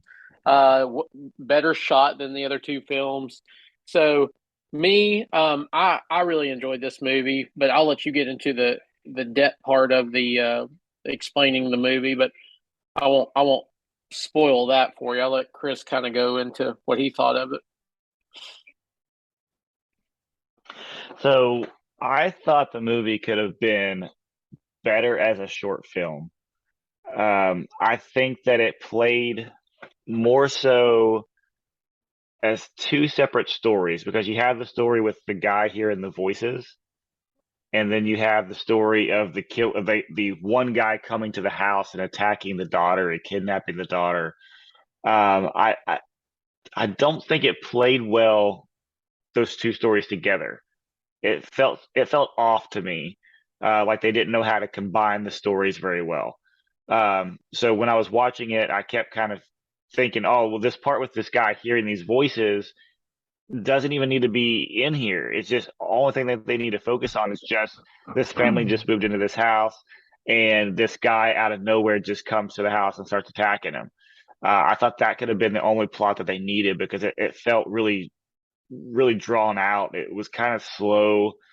To me, I couldn't get into it. It was just too slow of a film for me. And these type of movies are always based on having a one punchline. They build everything up from the beginning of the film all the way to have one particular thing happen at the end. And those movies usually I don't like. I like having a lot of stuff spread out throughout the beginning and have multiple things happening to these characters throughout, not just one particular thing that happens. I think for me, whenever the film really picked up was because I do have an issue with the first act, especially whenever that initial knock on the door and you see him answer it, that's whenever I really start liking it. And I think the reason being is that that's the moment we really start seeing deeply into like what this is. Kind of we get more answers as the audience. Because if you think about it, at the very beginning of it, he's playing the guitar because he hears the voices. He's driven to madness. His wife gets killed, and then he's still living, but we don't know he's still living at that point. But later on, whenever he comes back, we realize that he did live through it, and he's like absolutely bonkers. Like he's like crazy dude. And the moment where it almost was like did you guys get kind of like a serial killer vibe from him? He felt very like serial killer-esque. Yeah, Yeah. I don't know if it was like It's more pointing towards like a serial killer movie with that, well, but I thought there was something wrong with him. Like I thought he was going to be autistic or something and have a problem that would cause him to do this. Um, but then like you learn that whenever the sheriff or whatever knocks on the door and they tell him that he's playing the music too loud, he needs to turn it down, and he actually answers them and starts talking to him. You're like, well, he actually is talking normal and acting normal now. But like when he does these weird stares where he doesn't answer you for a brief moment, it felt like they were going a different route, and then all of a sudden he was a normal person. He just had something wrong with him. Like I don't know, it was very odd. well, that what that is he's like being like demonically possessed essentially. The sounds, so basically he's a normal guy. They're all normal in this story. But what makes them act weird and act out is whenever they hear the voices from the house. So essentially, the way I Yeah, but took it, all we hear is that like weird sound where it's like, yeah. It's like a and it just sounded like a music playing, like an effect. It didn't sound like we were It's hearing metal, voices man. coming. It's metal. Yeah. that's kind of the way I read it. So I think that Yeah, it was supposed to be kind of like metal, but at the same yeah. time, I think also it didn't want to like tell the audience exactly because to me, I feel like it would have made the film worse. I think it would have easily dropped a point or two on my list if they would have like had something actually in their head talking to them. Because it kind of would be a little like goofy at that point. It's like, oh, kill, or something like that. I feel like that really would take away from the novelty of being able to leave some up to like your own imagination. I kind of got, like Candyman. I almost got like low key Candyman vibes from the dad, where I could see that. yeah, like he was like he was a painter who lost his craft. He was sculpting something. He really was losing everything he had in life. He couldn't get work as an artist. And then after the demonic possession started happening to him from moving into the house, that's when we kind of found his voice. And he didn't really find his voice. It was more so like driven to that, I guess. And I didn't feel that at all. It just felt like they were just scenes. Like I had no feeling of them being possessed or there was something in the house at all. Nothing to me. It just all of a sudden he was just doing these paintings for there was no reason before. Yeah, he gets lost into them and loses track of time. But me personally, I didn't feel like there was anything causing that to happen. well, for me, I also, on top of all that too, I really liked how it was almost like a character drama because like it's kind of like based. I think that the devil's candy, of course, that is signifying toward the end whenever they're all consumed. Spoiler alert, they're all consumed in fire almost. They barely make it out with their life. So obviously that's what the film's alluding to at the end. But in the moments leading up to that, it really goes out of like trauma. And I kind of did like the fact that the daughter is essentially like losing faith in her dad, and she's really like counting on him to like be a father to her, but obviously he's working too much. He's not giving her the attention she would need. So it's like at the end, like you look at it and you notice all that's went on in their lives where he didn't show up to pick her up for school, for example, and they kind of have like their moments as like father daughter. And at the end of it, you kind of see them all come full circle together, and he's able to actually help her, and they can accept each other. So I kind of think that also it's almost like an underlying thing, like the Babadook. Like the Babadook, how like it has more of a Yeah, secondary meaning to it as well. I think the Devil's Candy could have like a double-edged sword, to where on one side we have the demonic possession aspect, where the house is like driving people into insanity, and then on the other side of it, it's like we have this like family drama, to where it's like born out of like actual trauma and not having that support system, and your family's consistently just falling apart. So it's kind of like how I read it. um Again, I really didn't like the first act. I thought that the first act was a little slow. It really didn't pick up until the second act. And I do want to say, I don't know if you guys haven't mentioned it yet, so I'll just mention it. How did you guys feel about the fire at the end? Oh, No, Okay, like so not like the fire, but like physically the fire, like the actual.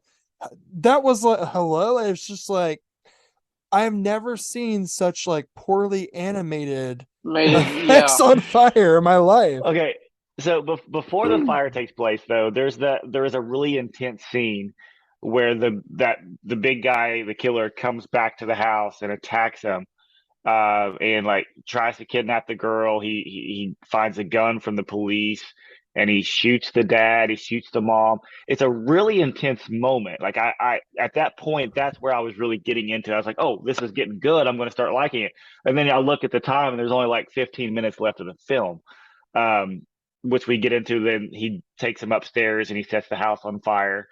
And yes, very, very bad CGI fire. You could easily tell that there were no fire near them whatsoever. Yeah.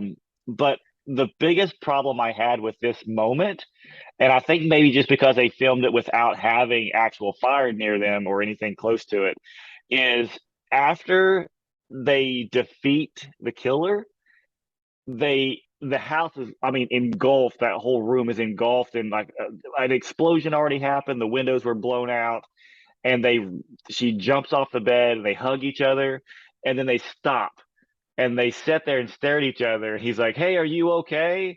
You know, let's. I'm so glad we got through this." And it's like, dude, get out of the house. Like, why are you sitting there having an emotional moment in the flames when you could have already been getting out? Yes. Like, I said the Yes. exact Yes. same thing. Well, that It was a is little something I odd. did like about it too, was the fact this film is 79 minutes. So one thing you can say is there's not an ounce of like fat on the film at all. It really, you start out, it gets to like tell you the exposition that you need to know. From there, we see them buy the house. That scene's like literally 3 or 4 minutes, and then boom, the very next scene stuff starts happening. So it really does kind of fly through it. And I think if it was any longer, it would be a little repetitive. They may have been able to add some more stuff in with explaining a little bit more of like kind of the father daughter kind of aspect of it. But besides that, it was really like a tight, quick, kind of like witty kind of film because it was the runtime was like 79 minutes. One of the shorter films. yeah, it did go by really quickly, but at the same time, I didn't get into it until the last 15 minutes. That's really the only part that I liked about it. I did not like the beginning of it at all. It felt slow because nothing was really happening. Like I said, I like whenever stuff happens from start to finish, and or at least in between. I don't like it when it tells you everything you need to know leading up to one specific moment that happens, and that's what the film is based around. It's just that last moment. I don't like films like that. Like, give us more than just one particular thing. All right. Well, overall, so my analysis of what I would think of the film would be essentially the two side motif kind of going. I didn't like the first maybe like 15-20 minutes of it. But overall, I mean, I thought it was pretty solid. I thought it was a pretty interesting watch. Definitely was one of those watches that's not like a easy watch. It's more, detailed. Um, Probably go 7 out of 10 would be my score on this one. I can. I'm Wow. going. I'm going. I'm going with a 5. I'm going with a 5 out of 10. I like. It was a little slow until like probably the last 30 minutes of the movie, but the last 30 minutes I really enjoyed. Um, but yeah, I'm gonna go 5 out of 10 because it was well done. Like I thought the acting was great. Um, but it was a little slower for me, but at the same time, it was still intense. Though those last 30 minutes were pretty good, so I give it a 5. Not a horrible movie at all. I mean I liked it for the most part. Yeah, I just want to know. Okay, so this guy is a pretty big guy. He doesn't move very fast at all. He's very, very slow. Right. How did people not get away from him? Like, I don't understand how he got so many people. Like the cops, like he just walks up and starts like taking out these cops and stuff whenever they could have easily taken him out or gotten away from him of some sort. I don't know, it was strange. But like I was saying, I didn't care for the first half. The last 15 minutes when he finally breaks into the house and starts taking over everything, that's when I really started liking it. And I was kind of hoping the whole film would have been in that same vein. But I just wasn't enough there for me to really enjoy. I give it a 4 out of 10. Oh.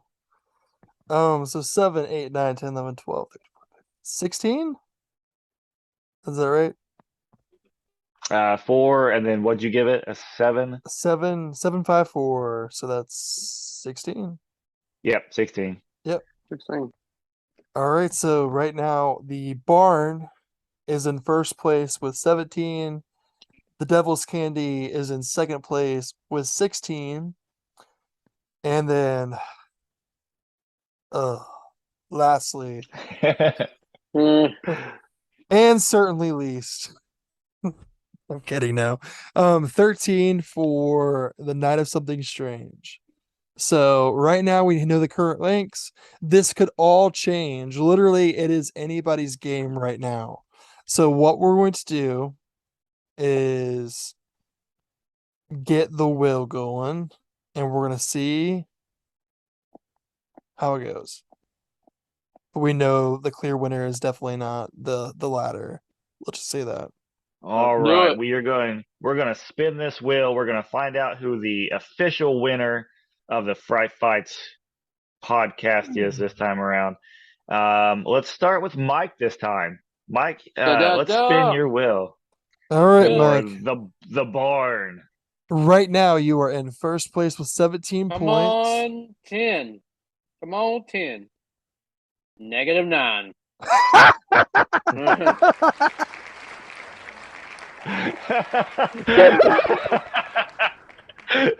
Wow. That's close to 10. That's close to 10. No, what I love about the most is that there was like like the wheel clapped whenever I did it. It was just like, we have a winner! -9. -9. You know what that means, Mike, solid. Right? I'm a loser, baby. You got 8 points, so you are at 8. I hope you guys get -10, and I still win. Can I just be honest? I'm very, very nervous because this is just one step closer for the Night of Something Strange to win. Yeah. And that's freaking me out. So, all right, Tyler, you go ahead and spin that wheel. Oh, I'm nervous. I don't want to. Here we go.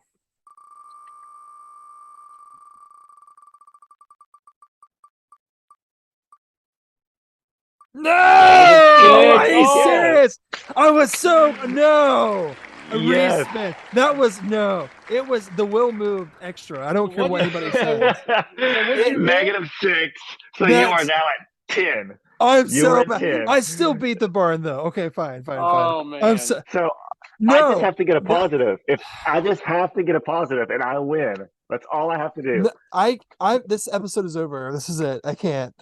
There's no way that we can say the Night of Something Strange has just won this podcast. There's just no way. Winner, chicken dinner. I cannot. We cannot say that. Okay. Okay. Let's just do it. All right. Here we go. Spin it. The first one doesn't count. Let's see. Are you serious? Woo! The barn wins. Oh my God! So 2. The barn wins. No, it doesn't. I win. No, I'm saying. Oh shit! Wait a minute. My bad. You're right. Mike, what's wrong with you? I'm always a winner, baby. Even the wheel even says it. It says we have a winner. That's me. I'm the winner. Me. I cannot do this anymore. I'm done. I'm dead tired. So, all right, listeners, I want you to know that the Night of Something Strange is the winner of our Tubi episode of Fright Fights. How do you feel, Chris? Very happy. Very happy. Hey so guys, mad. for the win with this, everyone go out and get an STD. All right, guys. Good night. So yeah, we are 100% behind everybody going out, checking out Night of Something Strange at the same time you're around some zombie STDs. So that's Yes. 100% just the given. So awesome. Well, this was a really fun episode. We know that the one that won clearly shouldn't though, Chris. Anyway, so check us out. We are on iTunes, we are on Google Play, we are on any kind of podcast platform, Spotify. Definitely follow the show. Give us a rating. That does help the algorithm tell us that you like our show and will boost our ratings. So definitely check that out there. Check it out. And Check it out. we're excited to come back for the next one. And Chris is actually going to be picking. So we're going to see what he's going to be picking for next time. But for now, actually, hey, the next time is going to be a little different because we're moving into October, and we like to do 31 horror movies that we've never seen in 31 days. So basically, what we're going to do for the next episode is we are going to every single day, or at least throughout the days, we're going to watch horror films that we've never seen before. And we will do a quick review. Each one of us will do a quick review of the films we had watched from October 1st up till the day that we record that podcast. And we'll do it in multiple parts. So we'll do like part 1, part 2, or maybe even part 3, depending on how many times we get to record. But we're going to watch 31. Each of us are going to be challenged to watch 31 horror films within 31 days of movies that we've never seen before. So we'll just give you a quick rundown on those movies and what we think of them. And hopefully you guys, if you're listening, you guys can join in as well. You guys can do the challenge and watch 31 horror movies you've never seen in 31 days and talk to us, give us a comment on there of what movies you've watched and maybe even some recommendations that we could check out as well. But that's what we're going to be doing for the month of October. And then after that, we'll get back into the normal of battling films that we pick in the month of November. So with that being said, so this Halloween, what you need to do is you need to go to the barn, you need to eat some devil's candy, and enjoy a night of something strange.